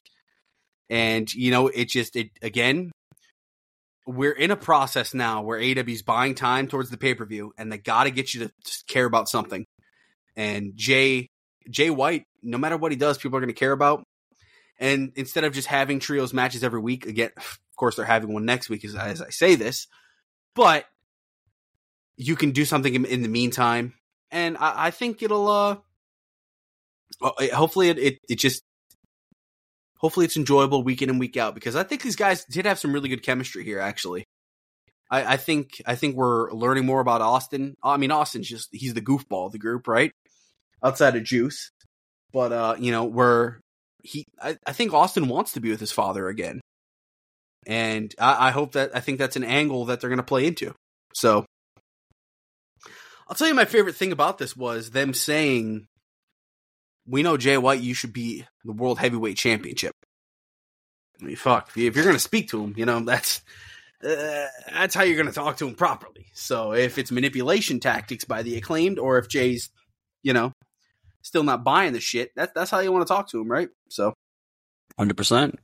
Yeah, I'm with the Wrestling Observer guy here, though. I didn't expect them to accept it. I'm going to be honest with you. No. Didn't feel it, But hey, sometimes I'm wrong, and you know what? God damn it, that's for the best.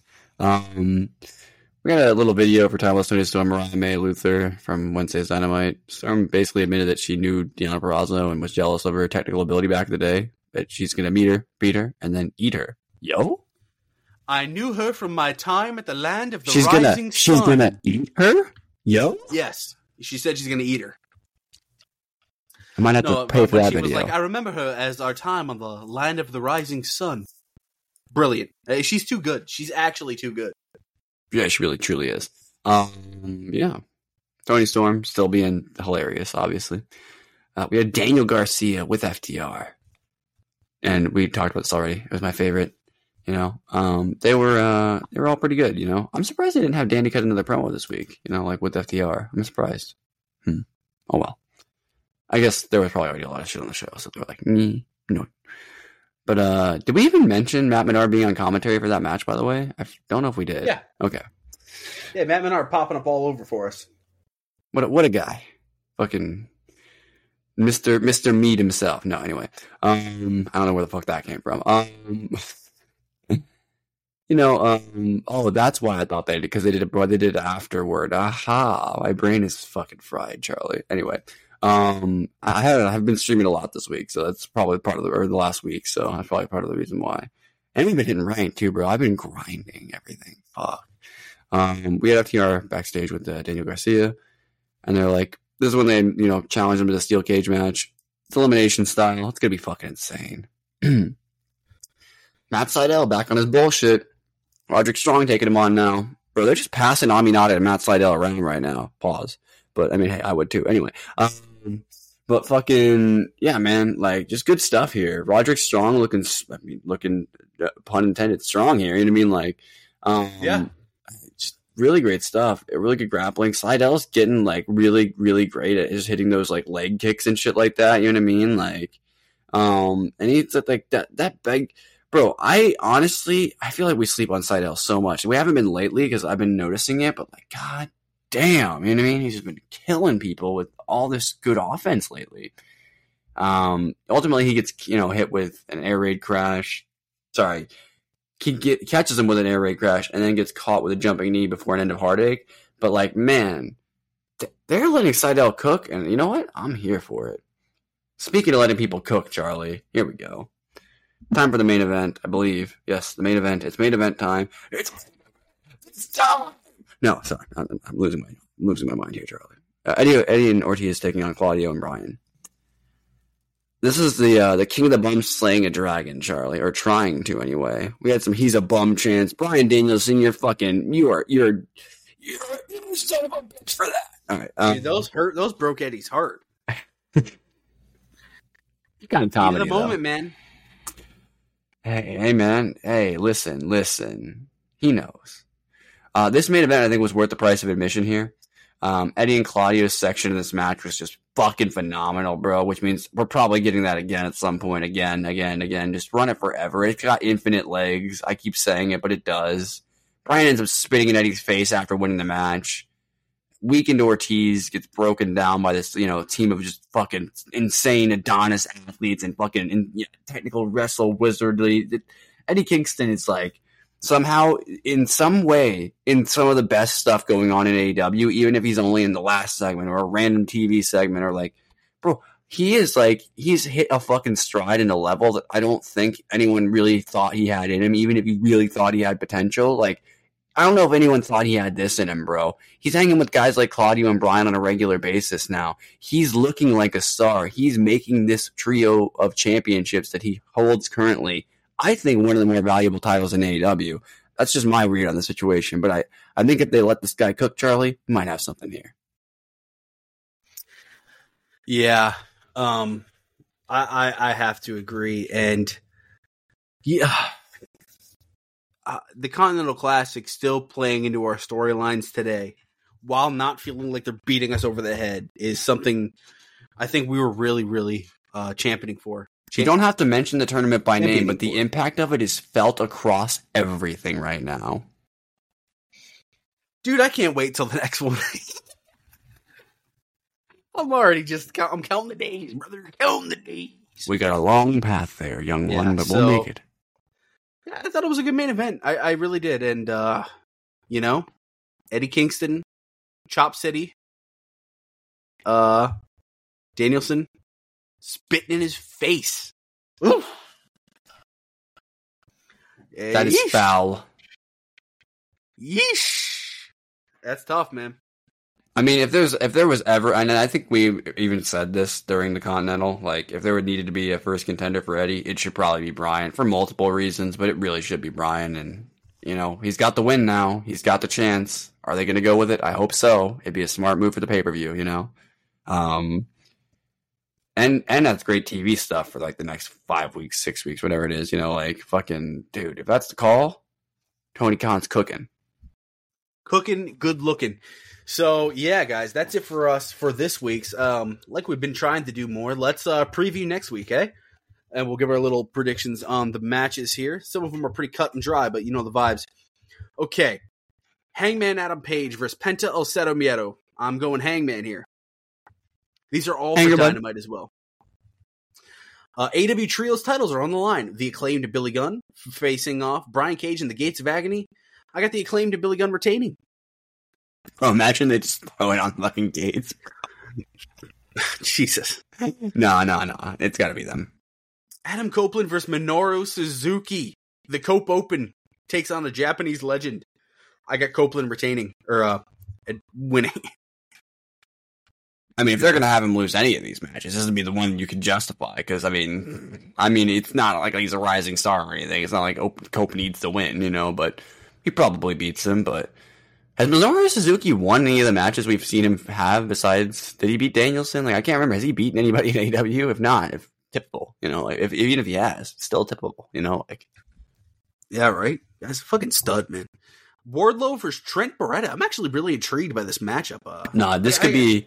If they let Wardlow cook here, even if they don't, even if they just have him dominate Trent can sell really well, so that'll look good. But if they let him cook, bro, match up with like just fucking super Omega Walter type chops.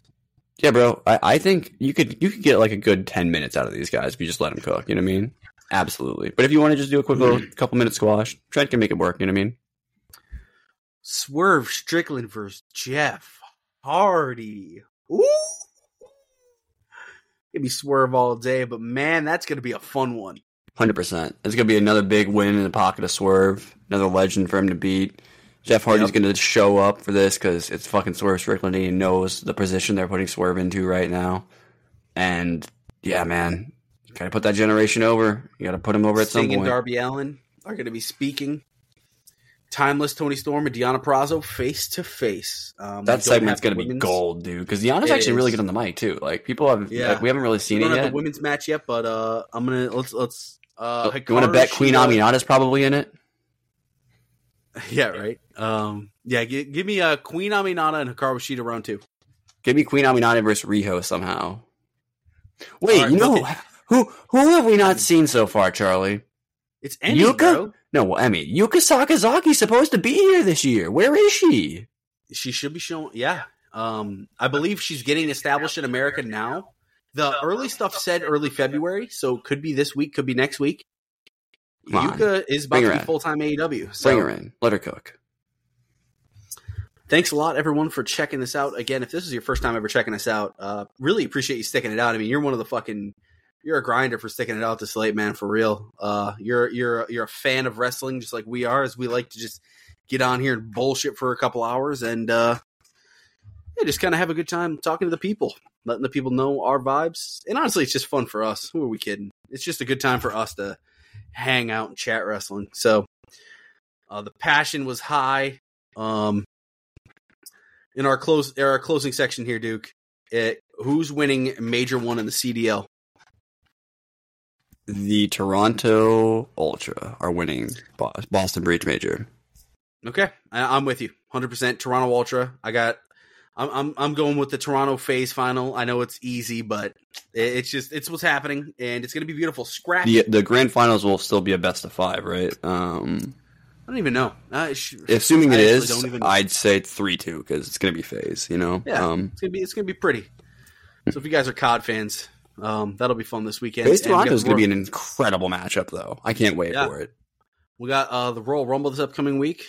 We have a big match on Collision there.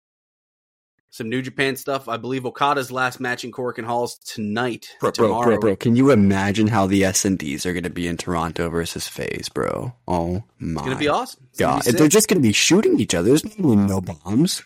None. Some more, if you're a footy fan, some more FA Cup action this weekend. We got some the fucking conference championship games. There's a lot of sports going on right now, guys. Senior Bowl kicks off next week. If you guys follow me on Twitter, I finally got back into it, boys. Shit. I've been out of football for the last couple of years. You can ask Charlie. I was as in, maybe not as in as you and our other buddy Brady and some of the other guys are, but I was pretty locked in for a couple of years there and fell off hard and just didn't care since COVID kicked off, pretty much And I'm back in. We did tape watch today, bro. It was crazy. We were watching wide receivers. We were watching linebackers. Watching Taco. Oh yeah, tape watching Taco Night might be something we have to do. If there is an impromptu podcast on Saturday for the Rumble, so be it. If there isn't, there probably isn't. But if there is, I'll tell you. Okay, I'll keep it a buck. I'm gonna watch the Rumble to see who fucking wins. I'm not gonna watch the rest of the show. If we do an impromptu show, we don't want to promise anything, but if we do a show, you might see one on Saturday. I'm gonna watch the match. I don't think is there. What else is on the show? Anything good? Good. I don't know. Roman, Randy Orton, AJ Styles, and LA Knight's a match. I know that. And Kevin Owens, Logan Paul is actually probably going to be. I'll probably watch that. I'll check that match out. That'll be a good one. So, thanks everyone for hanging out with us. We will we'll catch you next week on Eat Sleep Elite, where hopefully we're talking about new trios champions again. That would be insane, bro. Oh shit! All right, we'll catch you guys later. Thanks so much for hanging around.